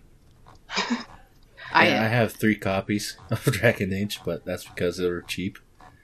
One day I'll tell the story of my copy of Dragon Age 2, which I'm is pretty sure you have told that story. the shittiest fucking I'm still mad at GameStop, but I'm always mad at GameStop. So what's Yeah. really the difference there? True. But, yeah, that's my journey through Final Fantasy XIV. I recently got the urge to play Persona again. Which Persona. 5, basically, because that's basically what got me into the series. But, like, I haven't even beat 4 yet. And I'm just like... 4's really good. Like, I like this. yeah, I remember 4 very, very fondly. Yeah, like, I don't even think I'm done with it yet. I think there's still a good chunk that I need to go through. Do you remember what you did last? I recently saved Nanako. That much I know. Oh, yeah, you're winding down, but there's a lot left. Yeah, and since this is the golden version, I'm sure there's plenty more. I don't know if Golden added onto the end at all. I know it added like some social links and stuff. Yeah. Which changed like when I played Persona 4 base version on PS2, and at the end I was like, all right, well, I gotta figure out who the killer is. Well, it can't be that guy that we just decided wasn't the killer. And it has to be a character that is named, has a portrait, and it doesn't have a social link. And there was like 2. 1 or 2. But That's a they changed that 50% chance. They changed that for Golden, and you do have social links with just about every named portraited character. And then they added a character as well. So you have to narrow it down some other way. Unless you already know you've been spoiled for it. I already know. Like, I spoiled Yeah. myself for it. I'm just like, alright. I mean, that game's almost 10 years old now, right? So Yeah, like, I'm the person that doesn't care about spoilers. But, like, and if I care enough, I'll go looking for it. But if it's, like, something I don't know, but I know about it, I don't go digging for it. But, yeah, I just need to beat that, and maybe play 5 again, I don't know. I might just go straight to 3. that's going to be hard. I'm just warning you right now. Oh, it was hard transferring from 5 to 4. Yeah, it's going to be worse. so I'm gonna go for it. Yeah, I recommend 3. I really like 3, but it's going to be rough. It might be a bit like easier because the version I'm planning to get is the PSP version. Yeah, so that helps a lot. But it's just, like, it's a different game, and it's a bit rough, and the systems are a little bit different. Then I plan to go ham after that. It's set up pretty similar to Mementos, in that you go through the Tartarus, but you're climbing up instead of down, and you just have all the different repeated floors. So it's similar in that way, but... Yeah, I don't know much about 3, but all I know is that you'll get a lot of fields.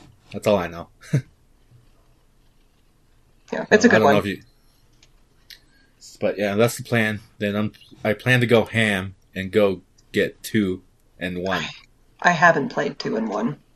It is my understanding that they're a lot more like traditional Shin Megami Tensei games. I don't know. Shin Megami Tensei! That's my song. But yeah, like, I still occasionally post Persona art, like I'm sure you... Oh yeah, I retweet it and like it all the time, so...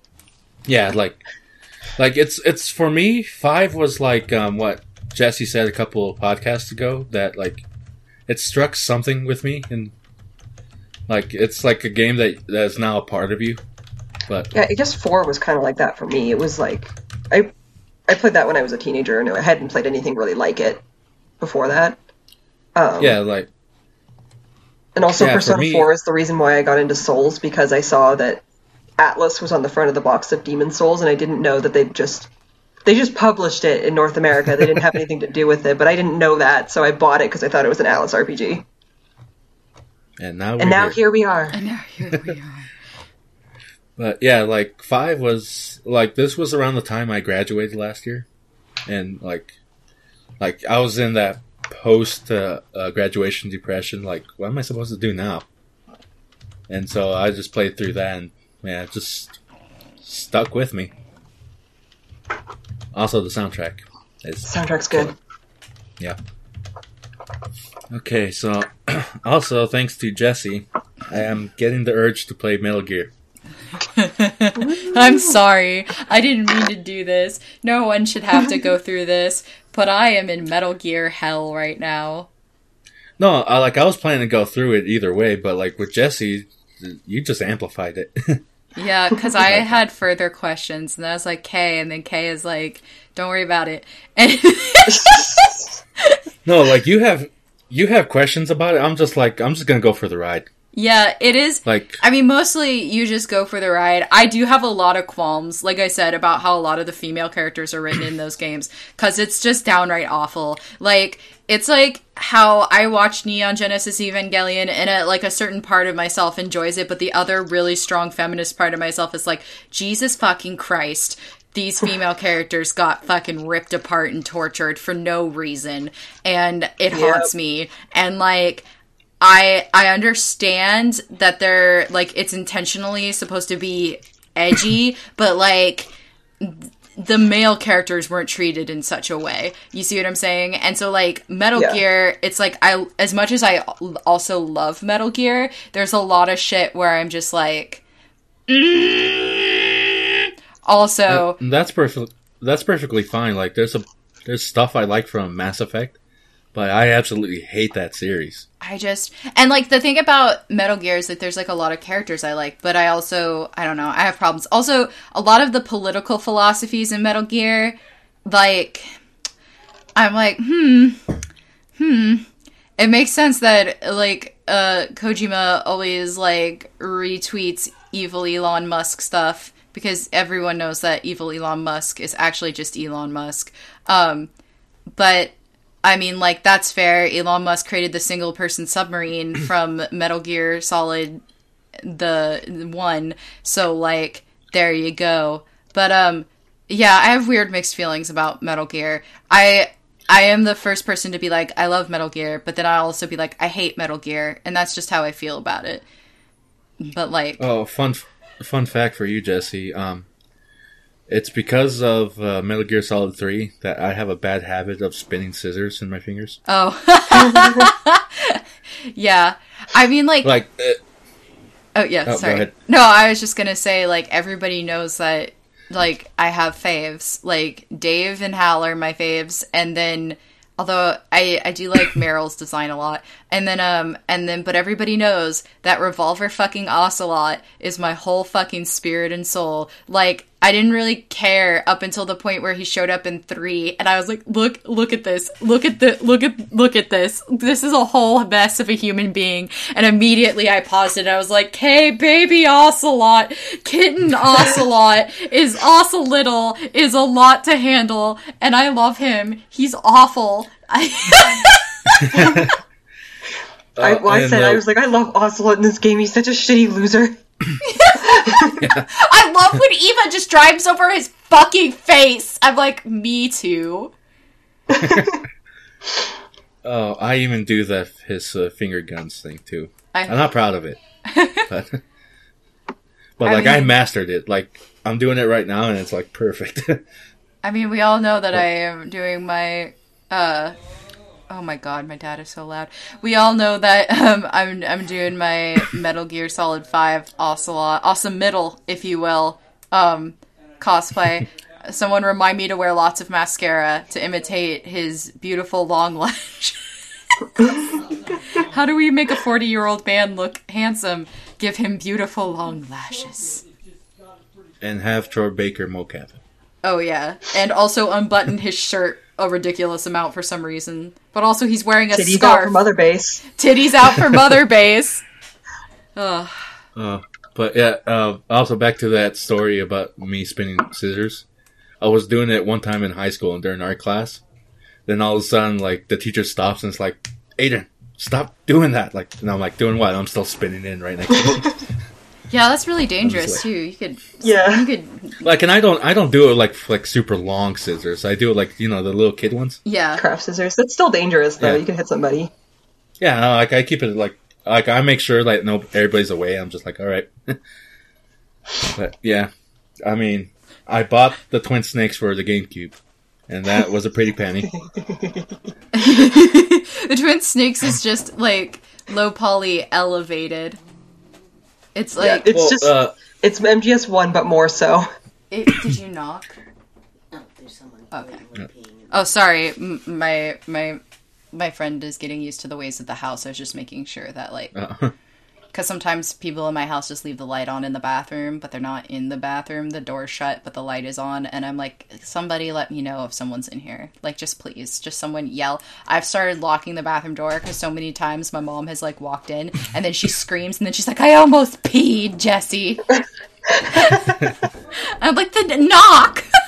Anyway, sorry, didn't mean to interrupt. No, it's alright. But yeah, like I have that ready, and I plan to play that soon.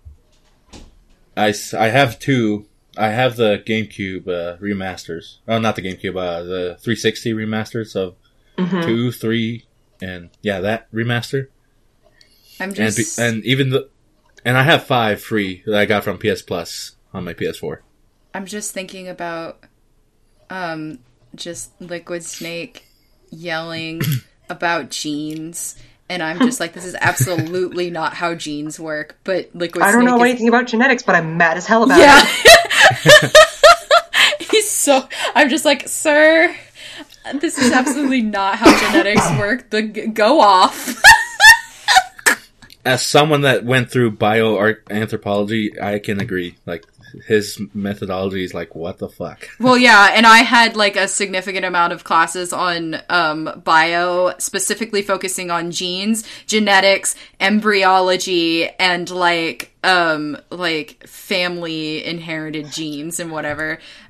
So like I had to study that specifically because that's where I decided to put all my science units.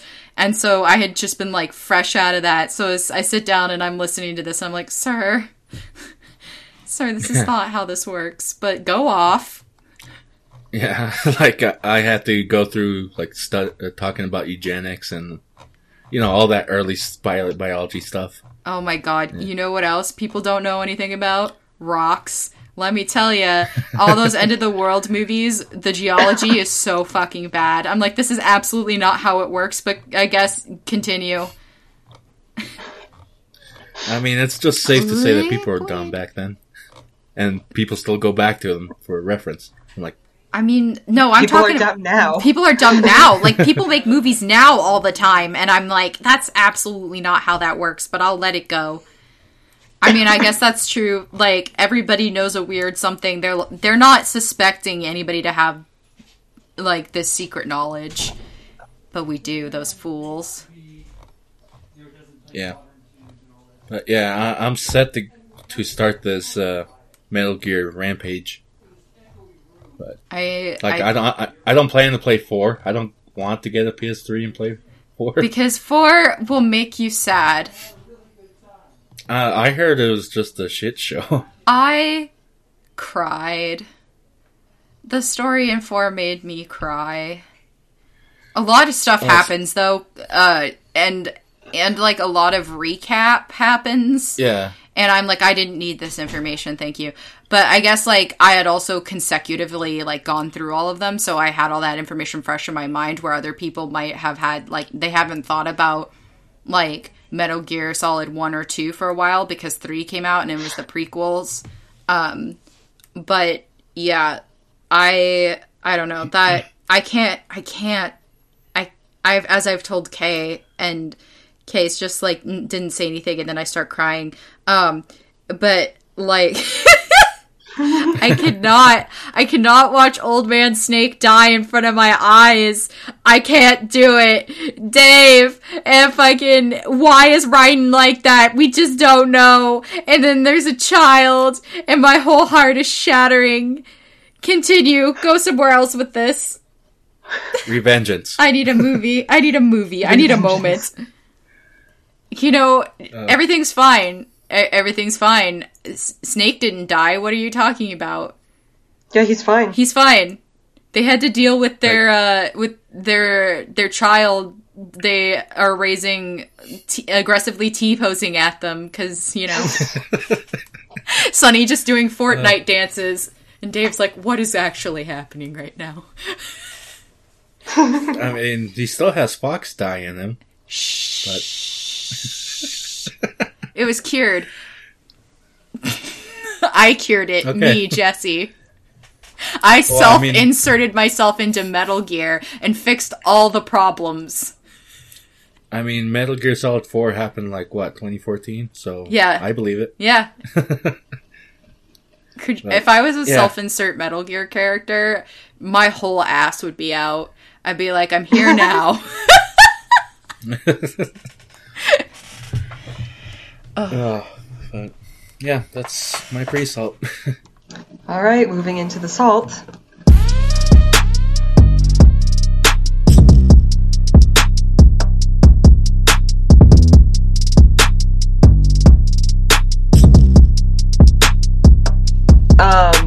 I'll start with my most embarrassing Final Fantasy XIV death ever. That just happened earlier today. I want to say this was the first time I'd played Final Fantasy XIV in like a week. Because I've been working on my Songbird cosplay. But I did my duty roulette as Scholar. And I was having a hard time with it already because I hate Scholar and I don't know how to play it. But I did my leveling roulette, and then I was really close to another level, so I was like, what's the highest level dungeon that I can go into? Oh, it's Zemel Darkhold. We learned last week that this is always a mistake. It's a mistake. But I get in there, and everything's going fine until we get to the zone where you kind of have to like walk up a cliff face, and I got too close to a frog enemy, and I pulled him, and he used like the sticky tongue attack and pulled me away from my party. And I got stuck on some of the environment while I was trying to get away, and I fell onto a lower level of the path. And I was like, oh shit, because like everyone's dying. And I'm trying to run up there, and I can't quite get up there. And I tried to jump over something that I got stuck on, and instead I just jumped off the cliff and died. Yeah. And one of the other players is like, wow. And I'm like, yep. And someone else is like, did the healer just jump off? And I was like, I didn't mean to. And then the summoner is like, I am so glad I'm not the only person that's done that. And I was like, thank you, I feel better now. It was really embarrassing. I watched a Genji try to double jump over this space once and fall right into it and die right before my eyes as the point was getting captured. And I was just like, You know that moment where you're just like, that white guy blinking gif, and then Yeah, that was me. That was my entire party looking at me die because I fell off a cliff, and then they all wiped. And oh man, I felt like such an idiot, but we made it through the rest of the dungeon without incident, so whatever. Now, onto the bulk of my salt for this week. My serger isn't working. I briefly mentioned this in the last episode, but I made some comment when I was making the butt bow for my songbird, where I was like, in spite of my serger's best attempts at sabotage, I was still able to finish this. And for those of you who don't know or haven't heard me talk about it before, serger is just meant for finishing edges on things. So it just like, it cuts the edge, and you loop 2 threads through the bottom and 2 threads through the needles, and it just kind of does this like looping thread along the edge and just keeps it from fraying. And since this costume is mostly satin loves to fray. It loves nothing more than to fray. So I've been using my serger a lot. But while I was making the butt bow, it would sometimes like break one of the lower looper threads, and it was really annoying. Because once that goes, the whole thing just falls apart. And if it doesn't have all 4 threads working, then it doesn't finish the edge properly. So I was getting really annoyed. And then it just started doing this consistently. Like every single time I threaded the machine, it would just break the bottom thread. And actually, I'm not sure if it was breaking the bottom thread, if it was coming unlooped somehow, and then pulling the thread up through the feet anyway, and just getting all fucked up. I'm not really sure what's going on with it. But I tried everything I could to fix it. I tried blowing it out with compressed air. I tried changing the needles. I tried threading and rethreading the machine. I tried changing the tension dials. Everything I could, and nothing was working, so I had to call a sewing machine repair shop, and he can't look at it for like 2 more weeks at least, and it's going to cost money that I don't want to spend fixing this machine that's only a year old, and it's just frustrating. But I need it. And so I needed the serger. And so this led to my adventure where I found out that the Salt Lake City Library has a sewing room with sewing machine, an embroidery machine, and a serger. And so I sent in a request to their website, and it's like, what times do you prefer? And it listed a couple times this weekend. Excuse me. And they're like, what are you using the room for? And I said, I will be using the serger to finish some edges on a jacket and skirt that I'm working on. And I got an email back, and they're like, okay, we've booked the sewing room for you from 4 until 5:30 on Saturday, which is today. And I was like, okay. So I go in, and I'm like, hi, I booked the sewing room. And he's like, okay, great. Here it is. And it wasn't a sewing room, it was just a table with the sewing machines on it in the main creative lab, but who's counting? And he's like, what do you plan to be doing? And I was like, I need to use a serger. And he said, oh, the serger's broken. Oh my and I'm like, god. Oh. Excuse me? He's like, yeah, one of the needles broke, and I haven't figured out how to replace it. And so I go look at it, and it's just a fucking serger. Like, there's a very obvious screw on the front that you would just remove and pull the needle out and put a new fucking needle in. And so I told him that, but much more nicely. I was like, oh, you just need a little screwdriver, and you pull it out and you put it back in. And he's like, oh, and so he, like, gets out this box, this, like, gigantic box that has, like, 10 tiny things in it, and he's, like, looking for the screwdriver, and I'm like, oh, here it is. Bear in mind, again, I only have this room booked for an hour and a half. And so I just, like, I'm really tilted at this point, so I'm just like, if I break your machine, I'm not liable for this. You better not hold me liable for this. And he's like, and so I, like, unscrew the needle and pull it out, and then we're digging through the box looking for more sewing machine needles, and I eventually find one. I was like, oh, this is literally the exact same needle that's in on the other side. So I popped it in there, which it's just a little difficult to get a sewing machine needle into a serger because of the way that it's set up. But I figured it out, and that took like 15 minutes. And so I'm like, great. And he's like, hey, thanks for fixing that. And I'm like, do you think I could get a job here taking care of your sewing machines for you? And he's like, if it were up to me, I would hire you. Like, thanks. So I get to work. And so this serger seemed really cool on the surface because it threads itself. Yeah. which is awesome. Threading my serger is hell. This serger also costs like 3 times as much as my serger, though. So, actually, I think it costs 4 times as much as my serger. It's very expensive. And it's clearly not been taken care of because the cutting blade is starting to get dull, and it cut a lot of very ragged edges on the thing. And the other thing about it is, like, it doesn't have tension dials like mine does. It's just sort of automatic. It's supposed to, like, automatically sense what tension it's supposed to use for your material. But what that meant is that it didn't do it very well, and it kind of would cause a lot of puckers and stuff in my very delicate satin. So I'm just like, man, I wish my serger was working. And then I had to change the thread, so I had to figure out how to get the self-threading mechanism to work, and that was a time. It was very frustrating. And, like, these instruction books for sewing machines are always just a nightmare, and they are not written what I to be started understood by doing humans. is like basically Googling my model, or I just type my model into YouTube and then whatever question I have, and then that's what we ended up having to do. Yeah, because I need to see someone do it visually. I can't just read the stupid like thing in the manual and then hope for the best. That's also how I learned to thread my own serger, actually. Yep. But we eventually got that figured out, and I finished what I needed to do. And I told the guy, I was like, yeah, you're gonna want to get somebody to replace the cutting blade on this sometime. And he looked at me like, he was like, oh, okay, I'll get right on that. But he had no fucking clue what I was talking about. He had no idea. And so I'm just like, I hope I never have to use this again.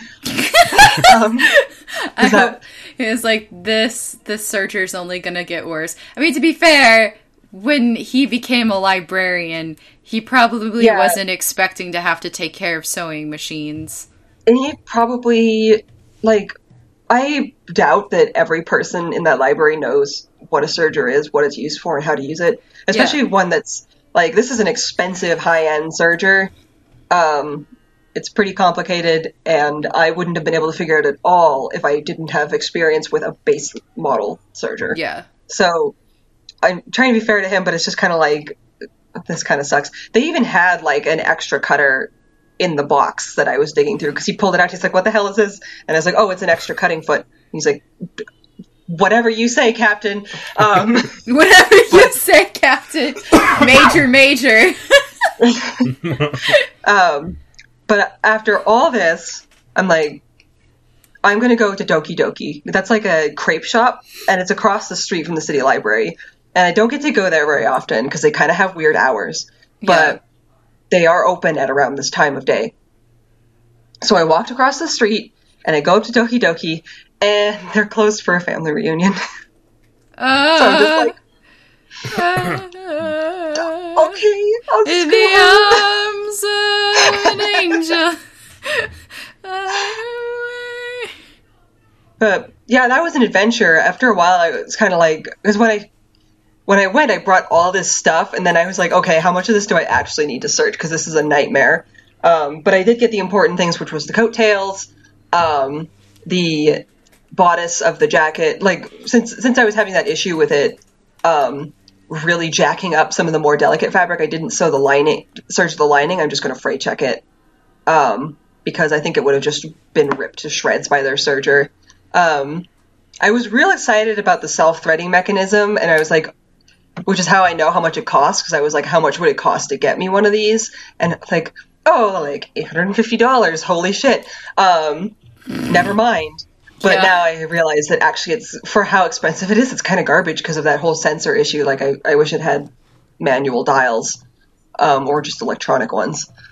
But, so yeah, I'm just going to freight check I'm going to freight check a lot of stuff instead of serging it, because otherwise it's just going to die. And, like, man, I really want my serger back, y'all. Yeah, that's understandable. Especially when you have the fucking piece of equipment you need, but it's just fucking broken. And you just stare at it longingly. Yeah, I really hope that the guy can fix it, and that it's not going to be any more expensive than it already is going to be. Yeah, I'm just thinking that, you know that one meme, like why can't you be normal? And the kid's just screaming.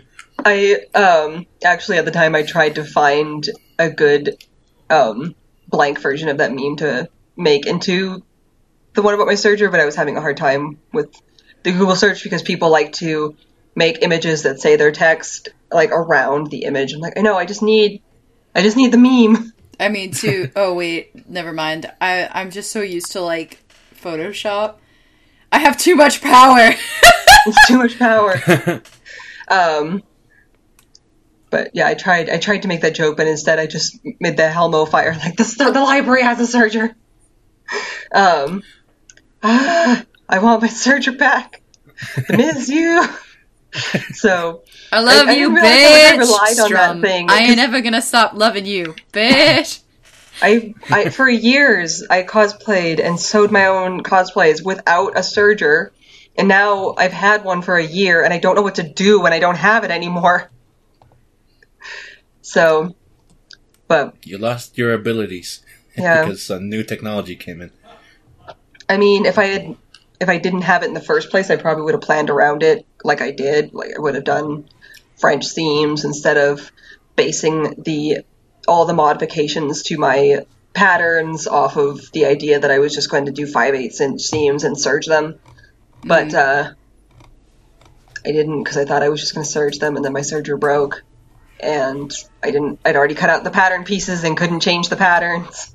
Okay, yeah. You have a reason then. Yeah.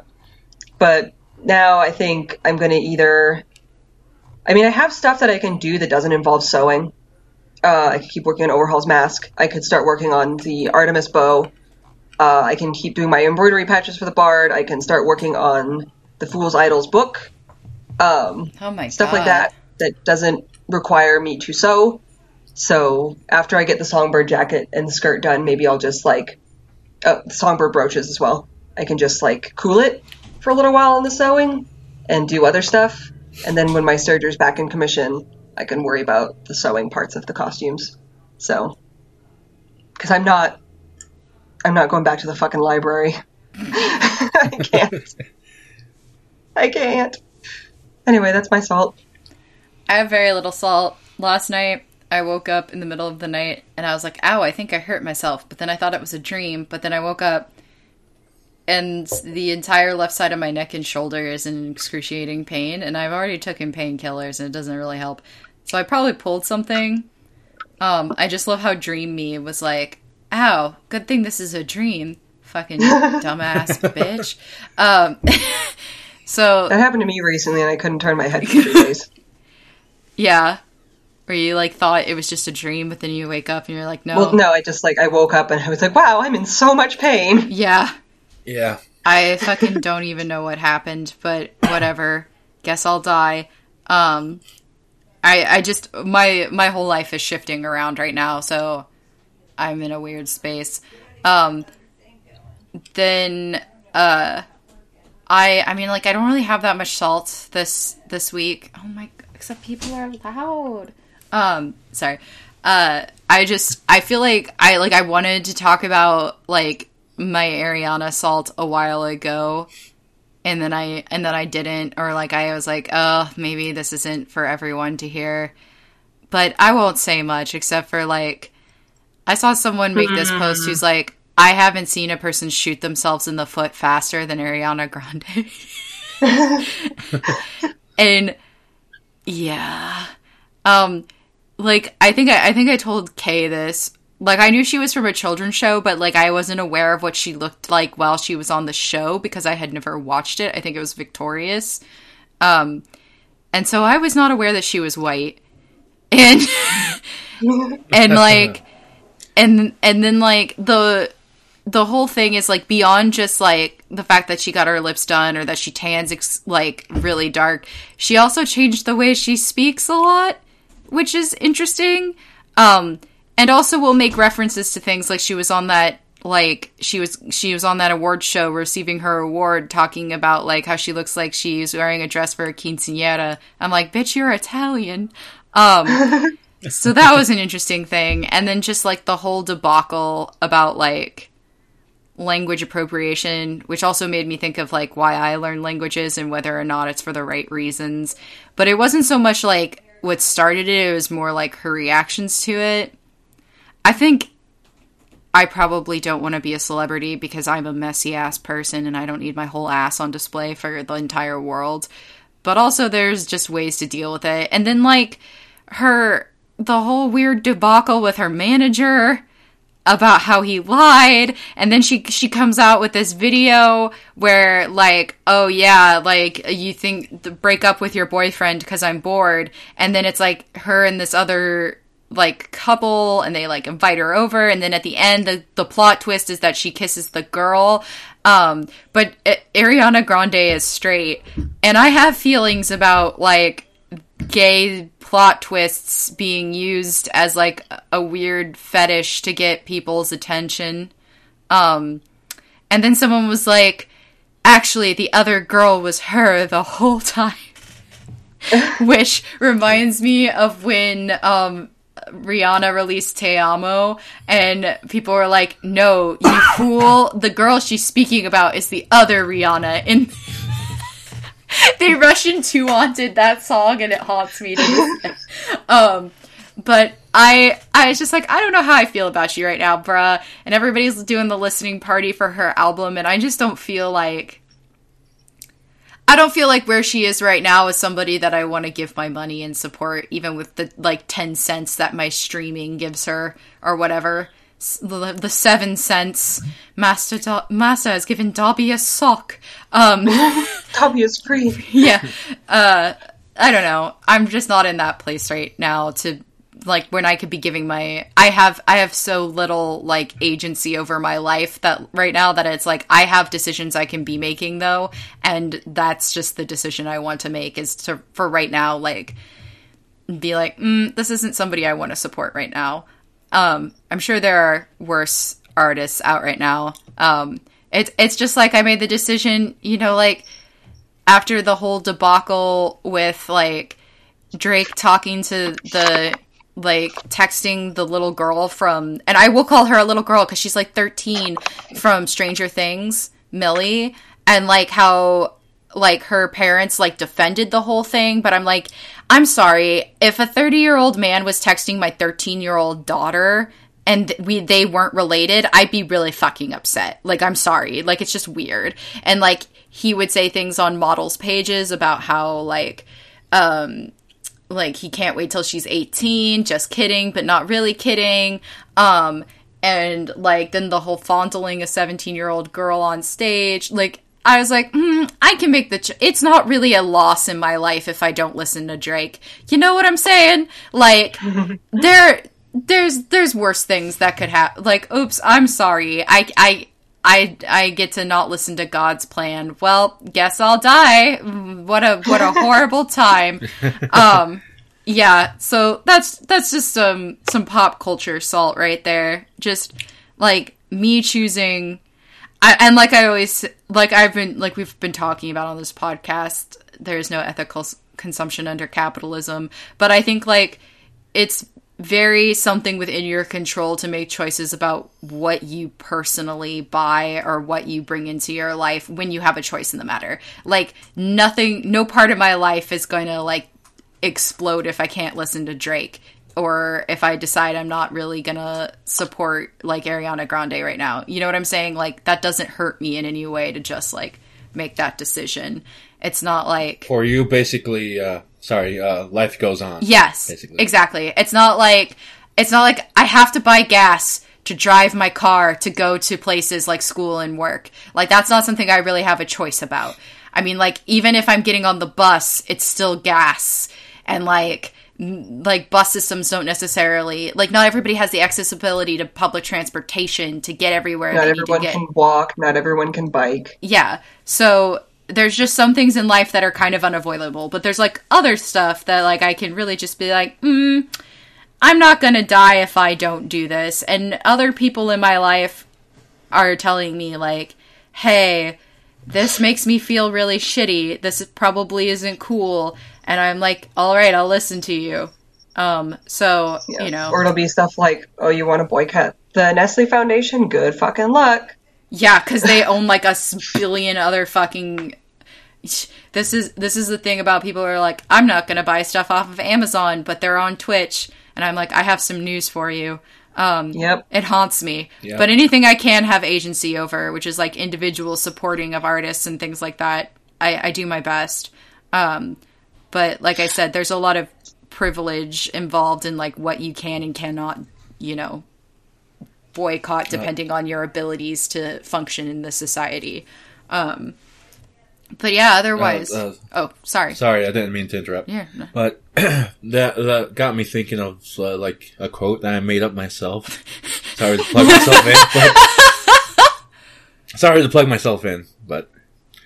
But when you said that people are privileged, I basically got thinking of like how people just say they're blessed to have this and blah blah blah. I'm just like, blessed and privileged are not the same thing. Yeah. I'm just like, of course you're privileged, but like sometimes you just have to take off the rose-tinted goggles and look at reality. Yeah. I also like. There's a lot of things that I when people are like, why don't you just do this? And I'm like, well, thanks, Deborah. I can't because of like the fact that I am not like a lot of things is like, like people who are super into like super clean eating, and I'm like, I would love to, Deborah, but like I can't afford to shop at Whole Foods. Like that's at the end of the fucking day.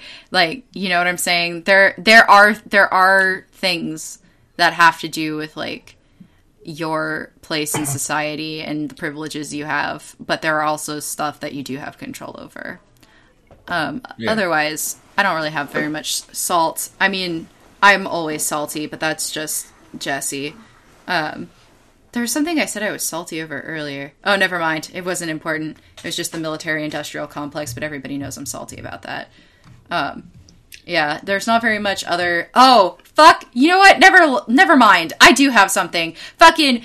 Who let Max Landis back into this fucking goddamn world? And I was like, didn't we kill this fucker? Wasn't the evil defeated? Like... I am so goddamn done. And, like, people accuse him of sexual assault, and he gets off Twitter for, like, 6 months, and everybody supposedly is just supposed to forget about it. And they're letting him, like, fucking direct a super feminist movie instead of any fucking woman, like, at all direct this super feminist movie. Like, god damn it. Thank you. Thank you for coming to my TED Talk. Yeah, no, like, after the whole Bright shit show and every other shit show he's involved with, and then all the fucking sexual assault fucking allegations against him, and then he, just gets off Twitter? Which his silence is even more damning, because that guy will talk himself into a ditch. So, like, he says nothing about it. Up. Ugh. Sorry, I was like... I cannot think of a person I trust least to direct a feminist action film. Then fucking Max Landis. Yeah, no, I don't understand. I don't know. I mean, I do understand because it's Hollywood, but like, come on. We live in this day and age where I'm just like, could anybody else, literally anybody else, direct this film? Never mind, like they'll give it to Joss Whedon. Yeah. They'll be like, you know who's a really big feminist? Joss Whedon. Oh, and that's my salt. I can't believe I almost forgot about that. I sent like an angry ass text to the salt chat, and I was like, what the fuck is this? What the fuck is this? Yeah. I am incensed. Right. So it's my turn? Yeah. Yes. Okay, so... As a certain Stark would say in Game of Thrones, winter is here. It sure is. Like, holy crap, there's, like, snow drifts over, like, 3-4 inches of snow. Rip. And me... We got more than that here. Oh, yeah, there's we got, like, plenty 16 more. inches in some places. Yeah, there's plenty more. Like, are you guys here okay? in my place, well, we lived. We lived, I bitch. was talking about this with Richard, and he was like, "Oh, is it cold over there?" And I was like, "It was 20 degrees when I left for work today." It's like, that's real cold. Yeah, like I had to go into work in pretty thick snow. In my crappy red car that's only front wheel drive. Yeah, there's this, the way I go to work, there's this part where you have to go, like, down underneath a walkway, and I don't know, it's like, there's like a big hill, and you go up, onto the next street, and the light was red, and I'm just like, if I stop at this red light, will I be able to start again? I'm sorry, I shouldn't laugh at that. In snow, but thankfully I didn't have to answer that question because the light turned green before I approached. But it was real scary for a second there. I was seeing cars fishtailing. I got into work like half an hour late, and there was no one fucking there. Sorry, go ahead. Oh no, I was just thinking about like what would happen if it just snowed here. I mean, it sort of did, but not where I live particularly. But like when it rains here, people suddenly forget how to drive. I don't know. Oh no, that's here. Yeah, I here live too. near People forget how to drive in the snow. Yeah, I live near a resort town, and I don't mean to put you under the bus, Jesse, but like they're mostly Californians that moved here. Oh, listen. The thing about Californians is they don't know how to drive in weather. Like 90% of them. And they assume that they can slam on their brakes. So they just go zipping by in the rain. And I'm like, rest in fucking pieces, because you won't be able to slam on your brakes and save yourself, and you're going to go spinning into hell. I want to say the news said that on the day that the biggest snow dump happened, there was like 113 accidents across the state of Utah. Yeah. Jeez. It's like suddenly weather happens and everybody's like, I don't remember what driving is. Yeah. This was, to be fair, fairly extreme weather even for Utah. It's not every year that we get gigantic snowstorms like that. We get snow, but not like that much at once. Yeah. It's the same here in Idaho, but it's because the world is ending. Yeah. Go off. Yep. But like I was sort of lucky because my parents let me drive the Jeep, which has 4-wheel drive. Oh, that's nice. It was nice, but like the roads are still kind of shit. Yeah, I have all-wheel drive, but that didn't stop me from fishtailing. When I stopped a little bit too fast in the slush. And then I had that afternoon before the plows came out, like all the snow got compressed by the people that were brave enough to leave their houses, or forced to leave their houses for that matter. And so it was just like sheets of ice. So it did not get any better until they were able to throw down enough salt to melt that stuff. Did you get hit by that storm that happened like a couple years ago? I mean, probably, but I don't know which storm you're talking about. It happened like 2 years ago in December. Like on Christmas Day? Yeah, almost. It was a couple days before. I think I remember that. Yeah, a couple days before, like I was finishing up a final in my college town that I live in. And I had to drive back home to my house, which is over 125 miles. Yeah. Ray and I live really, like, in different states, but very close together, so... Yeah. We get the same weather patterns. Yeah. And usually, that drive takes me 2 hours to get from college to school. During that storm, I had to go through the freeway where everyone was off the road. Yeah. Then, I had to drive through the desert, which it was windy. Yep. And America sure is a time. Like, I know we always talk about Australia, and rightfully so, because it's like Mortal Kombat to live in Australia. But like, it occurred to me while I was talking to at night_Twinton on Twitter the other day that like one of the drives from to across somewhere is like almost. I'm like, oh, that's the drive from NorCal to SoCal. Like, that's the amount of hours it takes me to just drive from NorCal to SoCal. And the environment changes so much in that, like, space that it's kind of wild. Like, because the U.S. is so expansive, we have so many different, like, micro environments that you can have what just seems like a fucking odyssey of getting from one place to another place, but just within a series of hours. You know what I'm saying? Rather than like driving through several countries. There was one storm that happened either on Christmas Eve or Christmas Day, because I remember because my parents were visiting. And I had to drive to my sister's house, which is like a 20-minute drive normally. And it took me like over an hour.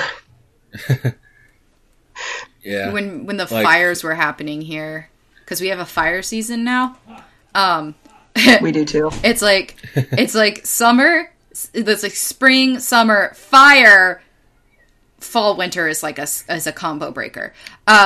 So like during the fire season, traffic was crazy because just like whole hillsides and stuff were burned black, and people were just stopping to fucking rubberneck it all the time. But also sometimes shit would just be on fire, and then I'm like, where's the fire coming from? And then I found out that there were actually 2 fires, and so there was just traffic coming from multiple directions, and it's just like, yes, we're just all on fire. But that's a new season. Like, you guys, it said that the winter vortexes are going to become more common, but the winters will be shorter, but they'll be more intense. And I feel like that's kind of the like global climate change. That's part of global climate change, is that these really extreme weather events are going to become more common, and they're going to become more extreme. And I think like our fire season is probably going to be like, I don't want it to be, but I think it's legit just going to be a part of our lives now. Like, that's just what it's going to be from now on. Yeah, like we also have a fire season here. And, we get a fire season here too. And I remember there was one really close to my apartment last year, actually. We lived we essentially all of the last year and the year before, like we had several days where like people were not allowed. Like, we couldn't go to school because the air was, like, they'd shut down schools. They just, not that the air inside your house was actually that much safer, but, like, they shut down schools because we couldn't breathe the air outside for a few days. I know my school shut down both last year and the year before because of fires. People were supposed to be wearing masks, although a lot of people didn't, but I couldn't breathe unless I was wearing a mask. And the air pollution was so bad because it gets compressed, especially in SoCal, and I think the Bay Area has this issue because of our weird weather patterns because of the bay and the ocean. It just traps the air down. We get that too here in Utah because I'm surrounded by mountains on all sides, so everything just kind of settles in the valley. Yeah, so we were just sitting in smoke and ash for like, how long did that go on last year? It was a couple weeks at least. Yeah. For me, it lasted a couple months because the fire was like practically right next to the town. I mean, like one of the hills that the one right by my house burnt down. There's one hill just went up in flames, and then there's one closer to my friend's house that also went up in flames. But like people were evacuating. There was one day I walked outside onto my, if you can call it that, balcony. And the hill that I can see over the top of my apartment complex was just completely black and smoking. And I'm just like... It was so funny, Mom. My mom was like, oh, why aren't we going to school today? Because as some of you may know, my mom also goes to the same college as I do.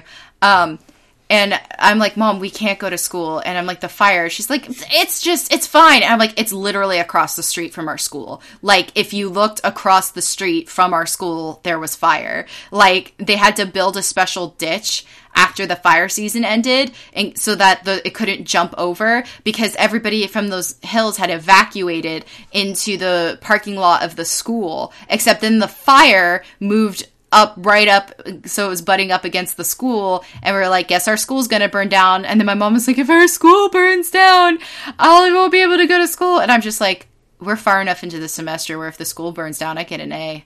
That's what's important, right? That's important.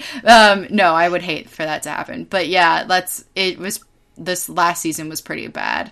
And like, this is Northern California. Like, granted, it's still kind of deserty, but it's supposed to be more foresty and plainsy, but it's basically been SoCal now. And I have feelings about that. I have feelings about global warming, as many do. Yeah. But, if you ask some people, it's not happening. Because it doesn't exist. It got apparently. cold once, therefore it's not happening. therefore it's not happening. Never mind that it's not as cold as it used to be, and that the weather is more extreme, and that the summers are hotter than ever. Yeah. Yeah. But, still going with a bad snowstorm, like, it's, like, when it snows during the day, I'm alright. Like, just give me something 4-wheel drive, or I'll drive really slow, and I'll be fine to wherever I need to go. Driving at night is terrifying. Because it's dark, and the snow just kind of blinds you.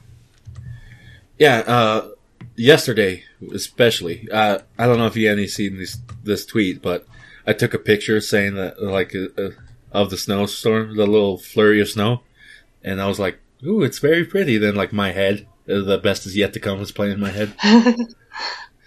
But yeah, after I tweeted that, I was driving 30 miles back home, and the roads were sort of plowed, but, you know, the new snow is covering it over it, which is, again, terrifying. But because I live right next to the mountains, I have to worry about wildlife going downhill. Yeah. Through the roads. My parents are like that, too. And I came close to many times hitting an elk. I just think about Luckily, the bobcat that when I was driving home from my friend's house, the bobcat that stopped to look at me and I stopped to look at it and we just stared at each other for a while and then it ran into the bushes and I was like, thank God. Like, thanks. Yeah, and one time I actually did spun out, which was terrifying, but kind of awesome because for some reason my head started playing Deja Vu. So, but yeah, it was just terrifying. Do not recommend. But yeah, don't drive out in the snow at night unless you really need to get home or something. Or you want donuts, slams down sunglasses. That fine. Oh, I did drove through a big snowstorm to get pizza. See? But the pizza place was like only a couple miles, so. Okay, my next bit of salt is just the weird shit that goes on in Resident Evil 2 and other gripes I have with it. So I'm gonna spoil it because it doesn't matter. The game's over. It's a fucking old game, but if you haven't played it and you're playing the remake, maybe just skip ahead a couple minutes. Yeah. There's in the original game you meet the police chief, and like his room is just layered with a bunch of stuffed animals because taxidermy is his hobby and crap. And for some reason, there's the body of the mayor's daughter and his desk. As you do. Yeah. Of course.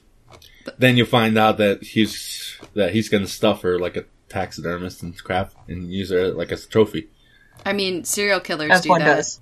Yeah. Yeah. Not all serial killers. I just want to clarify. Every serial killer has their own brand of crazy. But, you know. Yeah. And the remake, they reamp that into, like, he's writing each log of each animal he does taxidermy on. And it just gets freaking weird. Like I get it, they're adding context to a pretty bad game that was awesome. But, like, this is just weird. Like, don't go near it, but it's me, of course. Then later on, you get to play as Sherry. They changed some things from the remake and the original that you get to play as Sherry in an orphanage. That the director is the police chief. So you can kind of get the implications of what's going to go on. Then, let's see, I'm trying to think, because it's been a week. Sherry's trying to escape, and he has to go to this room that the police chief has. And, you actually see the body of the mayor's daughter again, because that's some freaking room in the orphanage is his personal taxidermy room. Which is, yeah. And you get of course you get the implications. I'm not gonna say it. And yeah, it just gets weird. I need a drink. Yeah. Yeah, it's pretty messed up. I'm trying to think what else is there. Oh, and other gripes I have with the game is that in the original they have like two separate stories between Leon and Claire. Yeah. And it explains like what like Claire does during the time Leon's doing something else. And then in the remake, they kind of added the same bosses to it, which kind of confuses what's happening. Like, there's still two separate stories that happen at the same time, but around the boss fights, apparently both Leon and Claire are fighting the boss fights. Which grinds my gears, of course. But, like, it's not like a big thing. It's just me as a Resident Evil fan. But, yeah. I still recommend playing the game. Just get prepared to get weirded out by some things. So. You guys still alive? Yeah. Yes. We're listening. Okay. So, but yeah, that's RE2. I've never played RE2, so I can't add any comments or just like take away, I have nothing to add. Of course. Like you have to like watch a let's play of it to understand it, but yeah. I mean, I still recommend playing the game, but like you will get scared and you will get weirded out at some things.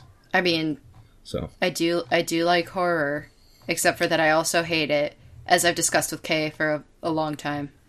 I love horror. I love horror movies a lot, but then I try to sleep at night, and they're like, "Hello, Jesse. Would you like to have an anxiety?"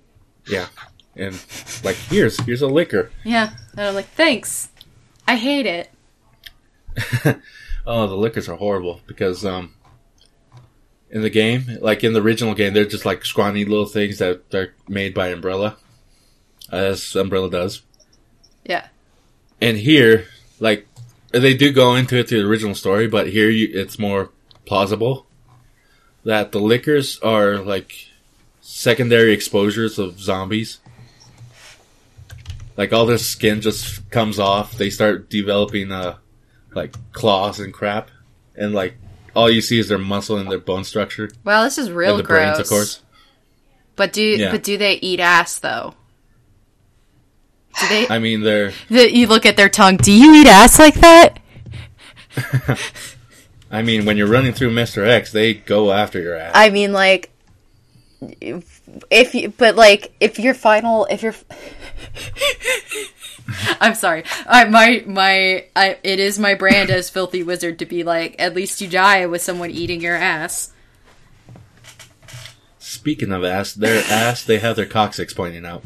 I see that. I'm looking at them right now. Yeah. I'm just saying, like, you could be I almost said you could be fucked by worst monsters. I'm sorry. I'm being deviant located. What the fuck is this? I'm sorry. If you want to look at... No, it's alright. If you want to look at something gross, look at the G creatures.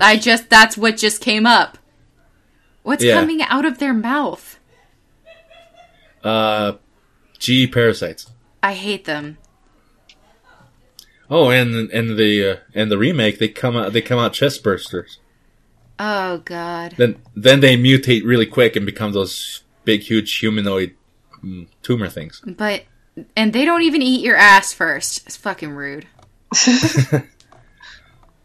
Then there's a new creature in the game. I'm not going to spoil that because it's actually pretty good. And it's not as bad as like a lick or a G creature or irons. But yeah, that's just the weird crap that happens. I still recommend the game, of course, because I'm weird like that. If you want to get your ass eaten, play Resident Evil 2, the remake. Still a great game, though. Are you guys talking about Yeah. my friend's like, are you guys talking about liquors? And yes, yes. I'm just saying. I mean... Why you got all that tongue if you ain't gonna use it? Because T-virus. Yeah. No, listen. I'm just Hey, we saying. discussed earlier, they're stuck like that. They might as well, roll with it. Enjoy themselves. Roll with it. If I was a monster, I'd just go full in. balls out. Well, like in the original remake of the first game, you kind of get to see the process of a zombie becoming a licker. That's actually worse to me. Because you get the in-between stage. Yeah, I prefer, like, either somebody is whole human or whole monster. But, like, transformation scenes in werewolf movies gross me out. Like, you don't even see Vicar Amelia's transformations, but you hear her bones crack, and then they, like, do that cool effect where the thing, like, the monster comes in behind her, it looks like it's ripping out of her. That haunts me. I hate it. Or, like, those creatures in Half-Life where they're like gurgling something and it turns out that it's like speech, but it's reversed, and so if you manage to reverse it, they're screaming for help. It's like the worst. Oh yeah. You're like, I really did not want this information. Head crab zombies. Yeah, the head crab zombies. Oh my god, those are the worst. Oh my god, Jesse's looking those up right now. You just need to hear, like, they're not that scary looking because PS2, but like, you have to look up the reversed audio of what they're saying to really get the full effect. It's bad. Also, look up fast head crab zombie and poison head crab zombie. I'm sorry. Why is their head this crab? Because they're like the facehugger aliens from Alien. They kind of like grab on and then they can control the body from there. But the brain's still alive. And Oh my it's still god! Conscious. Oh. You guys can continue while I scar myself for life. Well, I was gonna suggest that if that in between stage of a zombie and a licker, look up Crimson Head. Oh, so is it saying "Help me, God, help me"? Yeah. Yeah. Yeah. The voice acting does a lot for it, though. It's bad. It's real upsetting. Oh, especially when you should hear them when you burn them. Yeah, because it's coherent again. Who did this? There's also ones that are like from a SWAT team, and they seem to be reliving their last couple of moments. It's really weird. Oh, the Combine zombies. They charge at you with a grenade. Oh my Anyway, god! Continue, Ray. Oh, I'm just sorry. I want to listen to Jesse. I was listening to it, and no thank you. I told you. We really do have to move on, though. Yeah. This is a long episode. But I still suggest to Jesse to look up the Crimson Head. Anyways, moving on. The main reason I want to talk about this is because this happened so sudden. And I don't know if you guys know about the whole Metro Exodus, the whole crap that went on a couple of weeks ago. Mm-mm. No, but I assume it's them not paying their game developers or whatever. No, it's not that. Okay. It's something else. Basically, 2 weeks ago, that Monday, Valve put out a statement in the Steam store saying that Metro Exodus is getting pulled out of Steam and getting switched to the Epic Store. And this was just a short notice for everyone. And, like, people were, like, pissed about it. And, like, Valve was pissed, of course. And apparently it wasn't the developer's choice. It was the publisher. Then with the whole debacle with it, this developer of the game speaks up in a forum. And he's all like, well, if you're not happy with the game itself because you're complaining that it's getting pulled out of Steam and just to the Epic Store, we're just not going to make PC games anymore. And yeah, that's just riled up a bunch of PC I'm going to take my basketball and I'm going to go home. I mean, basically. But like I like competition between services like Steam, Origin, and all that. Sorry. But, like, just because of a short notice of that is, like, bullshit. They say that they're still gonna give the games to whoever pre-ordered it on Steam. But, like, just on a day's notice that they're gonna pull it out of the store. I think that's kind of bullshit. Well, if they're essentially revoking Steam's license to publish the game, then they can't still give it to people on Steam. So are they just going to give a code to the Epic Store? No, they said that it's going to be a time exclusive, and they're still going to give the codes to whoever pre-ordered on Steam. Time exclusives are such a bunch of bullshit. And it's not going to come out till 2020, next year. Which, yeah, of course, is bullshit. And, like... And you know how people are, like, they like to keep their libraries into one program. Like, I have, like, over 200 games on Steam, and I actually got pissed off when Dragon Age 2 went to Origin. Yeah, and they also, like, published it in Steam as well, so... And it's always, like your Origin account. How about no, BioWare? I mean, that's how it is with Uplay right now, too. Yeah, Uplay is the worst for it. Yeah, but... Like I said, I like competition. I just don't like business bullshit like this going on. Like, all of a sudden. So... But... It is what it is. Mm-hmm. I pre-ordered it because of that notice. So, we'll see if they actually go with their statement or not. Like the people who went into GameStop with their Kingdom Hearts 3 pre-orders from years ago. Or their Duke Nukem pre-orders. Yeah. Or their Last Guardian pre-orders. Or they're like, excuse me, I pre-ordered this 84 years ago. And I would like it. Yeah, it's going back to the whole console exclusivity thing, and not a lot of people are happy about it, but yeah. Speaking of Kingdom Hearts 3, this is not really solved for me, but I just want to start up a discussion between you guys. But, like, you guys ever notice that, like, Final Fantasy and, like, a bunch of other RPGs that they do, they kind of have a tendency of overcomplicating things for their game? Yeah. Could you give, like, a specific example? I mean, Kingdom Hearts' story, but... Yeah, Kingdom Hearts 3 story. Final Fantasy 13. That's kind of dense for me. I mean... The first, couple hours of Final Fantasy 13 were really dense. With all their, falsy, lassie stuff. Yeah, that was pretty intense. Now that I'm thinking about it, it was like, I'm just gonna keep going and pretend like I know what's going on. It's fine. Yeah, this is just something I thought because I was watching Jim Sterling's talk about it.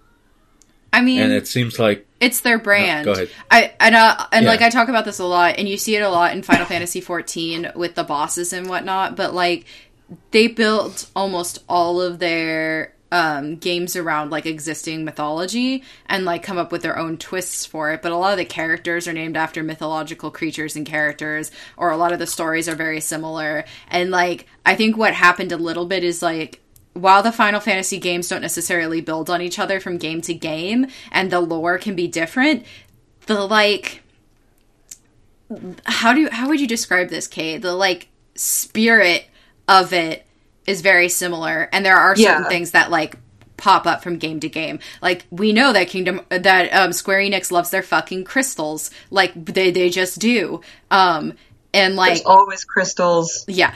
Like, there are certain things that are going to show up. Are reoccurring appearances. I think there's, like, one summon in Final Fantasy XIV that is neither a previous summon or boss fight from a different Final Fantasy game or a mythological creature, and that's Ravana.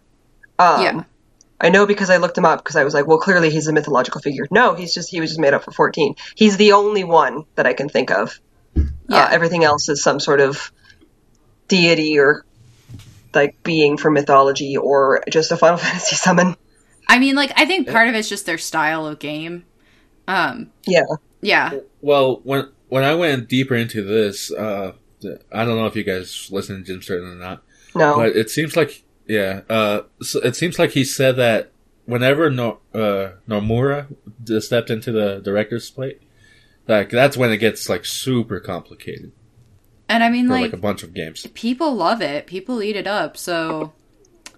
I mean, you don't necessarily have to understand all of the lore to play the games.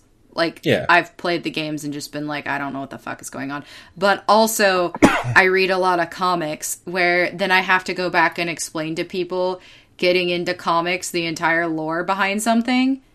Like, that's that's fucking insane. And it sounds crazy when you're explaining it. So I think it's just like, depending on your preference of games, like how deep into lore do you want to go? Some people are more story-based interest, like they're more concerned with the present time, like coming in media res, maybe not having the like whole background story of each character, but you're invested in what's happening now. Where some people are like Tolkien fans, for instance, like if you love Lord of the Rings and you've probably read the Silmarillion, like if you're in fucking deep, which I have, but the Silmarillion is almost unenjoyable. Like it's like every fucking essay they're basically essays, and some of them are like you're gonna get a million names thrown at you, you're gonna get a million stories, some characters have multiple names, but they follow the base patterns of certain mythology things. And I think Final Fantasy is kind of that. I mean, obviously it's in the name, Final Fantasy. You brought up Nomura, but Nomura's not involved in every Final Fantasy game. Oh, of course not. I'm just saying, like when was his first game? Like 7 or something like that? 7 or 8, I don't remember. Something like that, but yeah, I'm not saying he directed every single Final Fantasy after that. I'm just saying, like, usually when is in the plate doing that. But I don't know. I'm not like mad about it. Tetsuya Nomura isn't a very good director. Or at least that he's not anymore. Yeah. I mean, like, he's probably old now, to be honest. But I mean... Yeah, I don't know how old he is. Google. Yeah. Like, it seems like a bunch of, like, developers we know from older games, like, they're still directing some games and they're not as good. Oh, he's 48. He's not really that old. I mean, if you have I think Kojima is older than that. But also, Kojima is not necessarily good at writing TM. Yeah. Sometimes I mean, like, to be honest, I think it's just a style thing. Like, I know some people, I have the good grace of knowing a lot more people in my life who write, and they all have different styles of what they like to focus, and some people are lore heavy, and I think Final Fantasy games all have the Persona games are all radically different, but they also have a similar style. Yeah. Yeah. So... I mean, Kingdom Hearts is a hot mess, but part of the reason Kingdom Hearts is a hot mess is because it's written for a certain age group, but they keep trying to write around that age group because they knew that their audience was growing, but because they're using Disney characters, they have to maintain a certain level of, like, PG-13-ness. So you have, like, all these weird workarounds. 2, it's really hard to take anybody fucking seriously when Donald Duck is quacking in the background. Like, it's just, it's so fucking hard. And last night, Mai was like, Jesse, why is it Donald Duck wearing a shirt when he's an octopus duck in the Little Mermaid world in the first one? And I'm like, listen, his duck titties be out. Like, there's no logic. Like, why is Goofy an eldritch horror of, like, Goofy's head on a sea turtle? Like, he doesn't even have, like, a half body. He's just a fucking Goofy head on a sea turtle. Like, don't think too hard about it. Like... The reason Kingdom Hearts basically has a super simple plot, and like when you get to the end of 3, you're like, okay, like it's a basic, straightforward kind of plot. It's just that they come up with all versus darkness. It's the same basic, straightforward plot as Star Wars. It's not really. It's a tale as old as time. Some may say.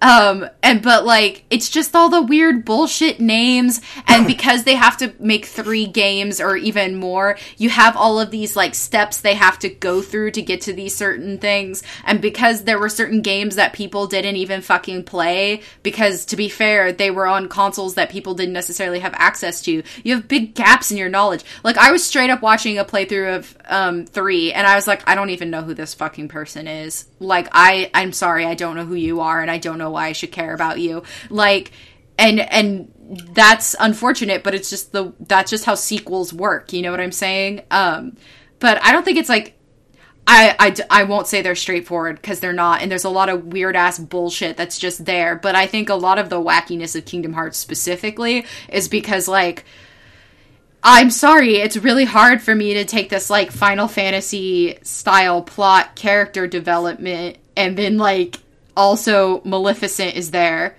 Like Hades is chilling, but also this guy is, like, The Hades darkness and will fall Cloud over. have teamed up to kill Hercules. Yeah, like, I'm sorry, I'm having a really hard time. And they're like, oh yes, we have to find the black box with the ancient knowledge of darkness and unite the keys. I'm like, bro, I'm sorry. It's really hard for me to take you seriously when Winnie the Pooh is sitting right there. Like, I think the reason those games are such a clusterfuck is that, like, part of it is that you're just fucking, like, the things that they're trying to push together don't necessarily mesh together, and that's part of the charm. But I also think in growing up, because a lot of us got much older between 1 and 3, like, we started to notice that it was uncomfortable. Yeah. Like, I think we all knew it was uncomfortable, but it wasn't as, I don't know, projected. Because as I'm watching 3, I was almost like, I almost can't do this. I almost can't. Like, I almost can't listen to you talk about Zemus to me and, like, Xehanort while also staring at Woody being like, I'll pay you $100 to fuck off. Like, and you'll never know love or friendship. And I'm like, I need an alcoholic beverage. Like, I think a lot of that confusion just comes from the fact that we've all had time to sit around and think about it for too long. Yeah, and, like, of course, I never played them. I want to go through them. I bought all of them. Yeah. But Mai's doing that right now, dense. I think. Yeah. Yeah, she was talking to me about it earlier. Yeah. Yeah, it might take me a couple of years to go through it, but They're not that long of games, honestly. Like, you can make them long by really grinding out the 100% or whatever, but I think top to bottom, if you just go through the story in Kingdom Hearts 1, it's like a 25-hour game. Fucking Kingdom Hearts 3 felt like it was 6 million hours long. Like, it wasn't, but, like, I went through the whole thing, and I was just like, I have been here for 84 years, and I'm not even doing gameplay. Like, I heard the gameplay for 3 is fun, though. Like, people were saying they really worked out the mechanics. Well, they got progressively more fun over time. Like, Kingdom Hearts 2 was so much fun, compared to 1. I also heard that, it suffers from, Last Guardian-itis. Yeah. Like, some of the controls are stiff, but, like, it's still playable. I don't know. Most of the people who I, like, have heard playing it are like, this is so much better than 2. And 2 was already such a huge improvement from 1. And I'm watching people, like, it just seems smoother to, like, switch between attacks and stuff. Because 1, I felt like, hold on while I dip through all my bags. Shit. Oh, yeah, it was so bad. But as a kid, I didn't care because I was a child. But, like, as an adult, I'm like, this is unplayable almost. Yeah, well, I mean, back then that's how a lot of games were, so it wasn't really anything out of the ordinary. And as Kingdom Hearts got more streamlined, so did PS2 games. So. But I think that another thing is people were saying that, like, again, Kairi is pretty useless. Unfortunate, and that you don't get as much interaction with the worlds as they would have hoped. Also, you still have to do that stupid gummy ship thing, and I'm sorry, I don't want to play Souped Up Galaga every time I want to go from one place to another. Like, God, I hate the gummy ship bullshit. I know, and like, I was talking to Maya, I was like, at first it's really fun, and she's like, yeah, and then you have to keep doing it over and over. Exactly. And I'm like, just fucking beam me there. Just fucking... I would like to. They eventually add warp for places you've already been. Yeah, thank but Jesus. only for places you've already been. Yeah. Oh. That music. Yeah. It's always the same song. Rip. I think Folding Ideas, he made his ship a gun, which I really appreciate. That sounds like something he would do. Yeah, he's like, I made a gun ship. It was just one big gun. A gun gummy ship. I'll just make like a switch or something out of the gummy ship. But yeah, I'm not salty about it. That's just what got me thinking. But, yeah. I think it's just a style thing. Yeah. Yeah. But. Alright. Yeah. Are we ready to move into imported salt? Yeah, you can read the long night _twit in 1K because I care so deeply for you. You've gotten stuck with the long ones a couple weeks in a row, so I'll take this one. Thank you, Kay. Lord of the LGBTQIA+ likes at night _twitten. We finally got back to Kingdom Death. Shark Boy and Lava Girl's tale has unfortunately come to a close. They fell defending our settlement from what amounts to Michael Jackson with a pole arm. I have this image in my head right now that's just amazing. Lava Girl was running support. Michael Jackson is a dragoon. Lava Girl was running support, tripped and got a coup de grace in the most brutal attack, die on a 1 to 9, live on a 10 on a 10-sided dice. That's rough. Shark Boy was our tank until his arm got dislocated and he couldn't hold his shield anymore. The last surviving team member was Bruce Wayne, who limped away as the King's man kept just whacking him with severe injuries. Finally, with a broken rib, a destroyed back, blunt trauma-induced deafness, a spinal fracture, and a broken arm, Bruce Wayne succumbed to his injuries. God, I fucking love this game. Shit, the King's man came back with his friends and killed 4 more people as part of a story event. And then one of our guys got jealous of the guy with the Master Sword and murdered him, making us lose the goddamn final boss sword. Ah! We had some babies, but people kept dying in childbirth. Overall death count for this campaign is now 20. 11 of those deaths were this session. RIP. Everybody press F to pay respects for Shark Boy and Lava Girl. I'm so sad. From Michael Pren at Michael_Pren. Hold on, we have all got to do this now. I threw everybody off track by actually typing F into the Discord chat, so... I tried to, too. Yeah, we're writing our sad death letter. Anyway, Michael Pren at Michael_Pren. Follow up, I was listening to this week and felt I could clarify about the above. In Kingdom Hearts 3, the loading screens are in-universe social media posts about the events of the game, including hashtags. They also give Sora a explicit smartphone. Yeah, I saw that, the gummy phones or whatever. And there's mini games about scanning QR codes. It's just incongruous, and I'm as ancient as the mountains. That is going to age so poorly. It's going to age real bad. Yeah. I saw the gummy phones because an artist I like who does Kingdom Hearts art was making good comics about them.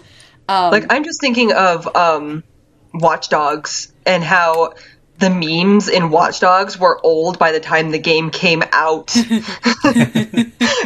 I just, wow, this game is the gift that keeps on giving. But I mean, people seem to be enjoying it, but I mean, I don't want to say the kids. God, I'm turning to dust as I talk on this podcast. But I mean, young people seem to be enjoying it. I think that's kind of annoying because it would kind of throw me out of the universe, not to be all like, I want in-universe feelings in my RPG, but... My immersion! Do you want me to read this my one, too, since you read the long-ass one? You can take it, or Ray can take it, if he wants. You can take it okay. if you want. And I not to drag you at Knight_Twitten. I enjoyed your long salt as we just all pressed F for Shark Boy and Lava Girl. Anyway, from the Twitter mentions at my_Lionheart. Lionheart. Jesus, Lionheart. God help me. From the Twitter mentions at my_Sinclair said, oh shit. So like I started listening to the app podcast Salt, and the sponsor made me immediately have to stop and listen to X Gon Give It To Ya, and I'm dancing like it is 16 years ago, jamming out, and I catch myself, you dabbing, like you straight up switch dabbing. That's cute, Not gonna lie, I started listening to that while at work, so I constantly had to check around the corner to see if Mr. X was there. But that's just because I work at late nights. Yeah, everything's spooky at night. Oh, yeah. All right, well, that's our show. Thank you, everybody, for writing in to the podcast, and for adding the podcast so I can drag you publicly for dabbing to Gax Go Give It To You.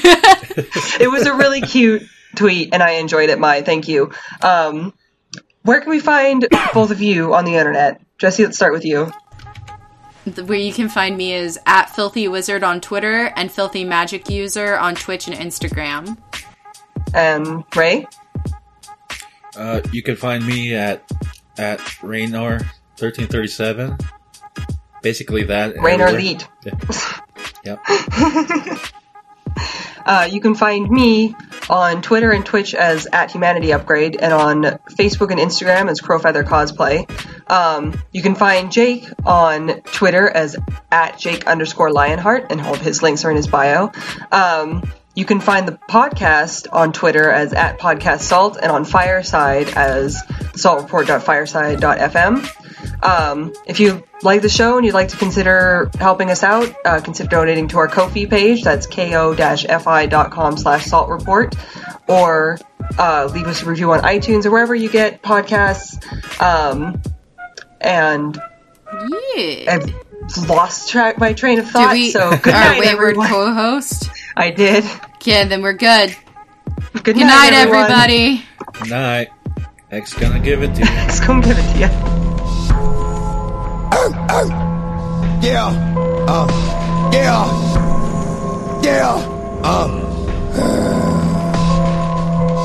Yo, get it twisted. This rap shit is mine, motherfucker.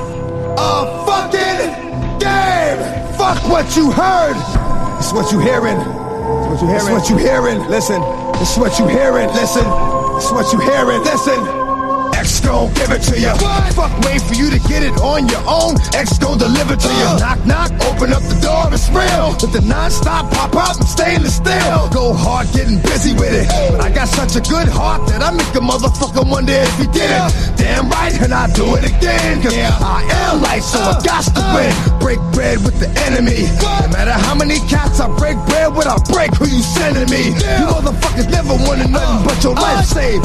Bitch, and that's on a light day. I'm getting down, like a nigga said freeze. But won't be the one ending up on his knees, bitch, please. If the only thing you can't steal was came out to play, stay out my way, motherfucker. We gonna rock, then we gonna roll, then we let it pop, don't let it go. What? X gon' give it to ya, he gon' give it to ya. X gon' give it to ya, he gon' give it to ya. First we gonna rock, then we gonna roll, then we let it pop, don't let it go. X gon' give it to ya, he gon' give it to ya. X gon' give it to ya, he gon' give it to ya. He ain't never gave nothing to me. Every time I turn around.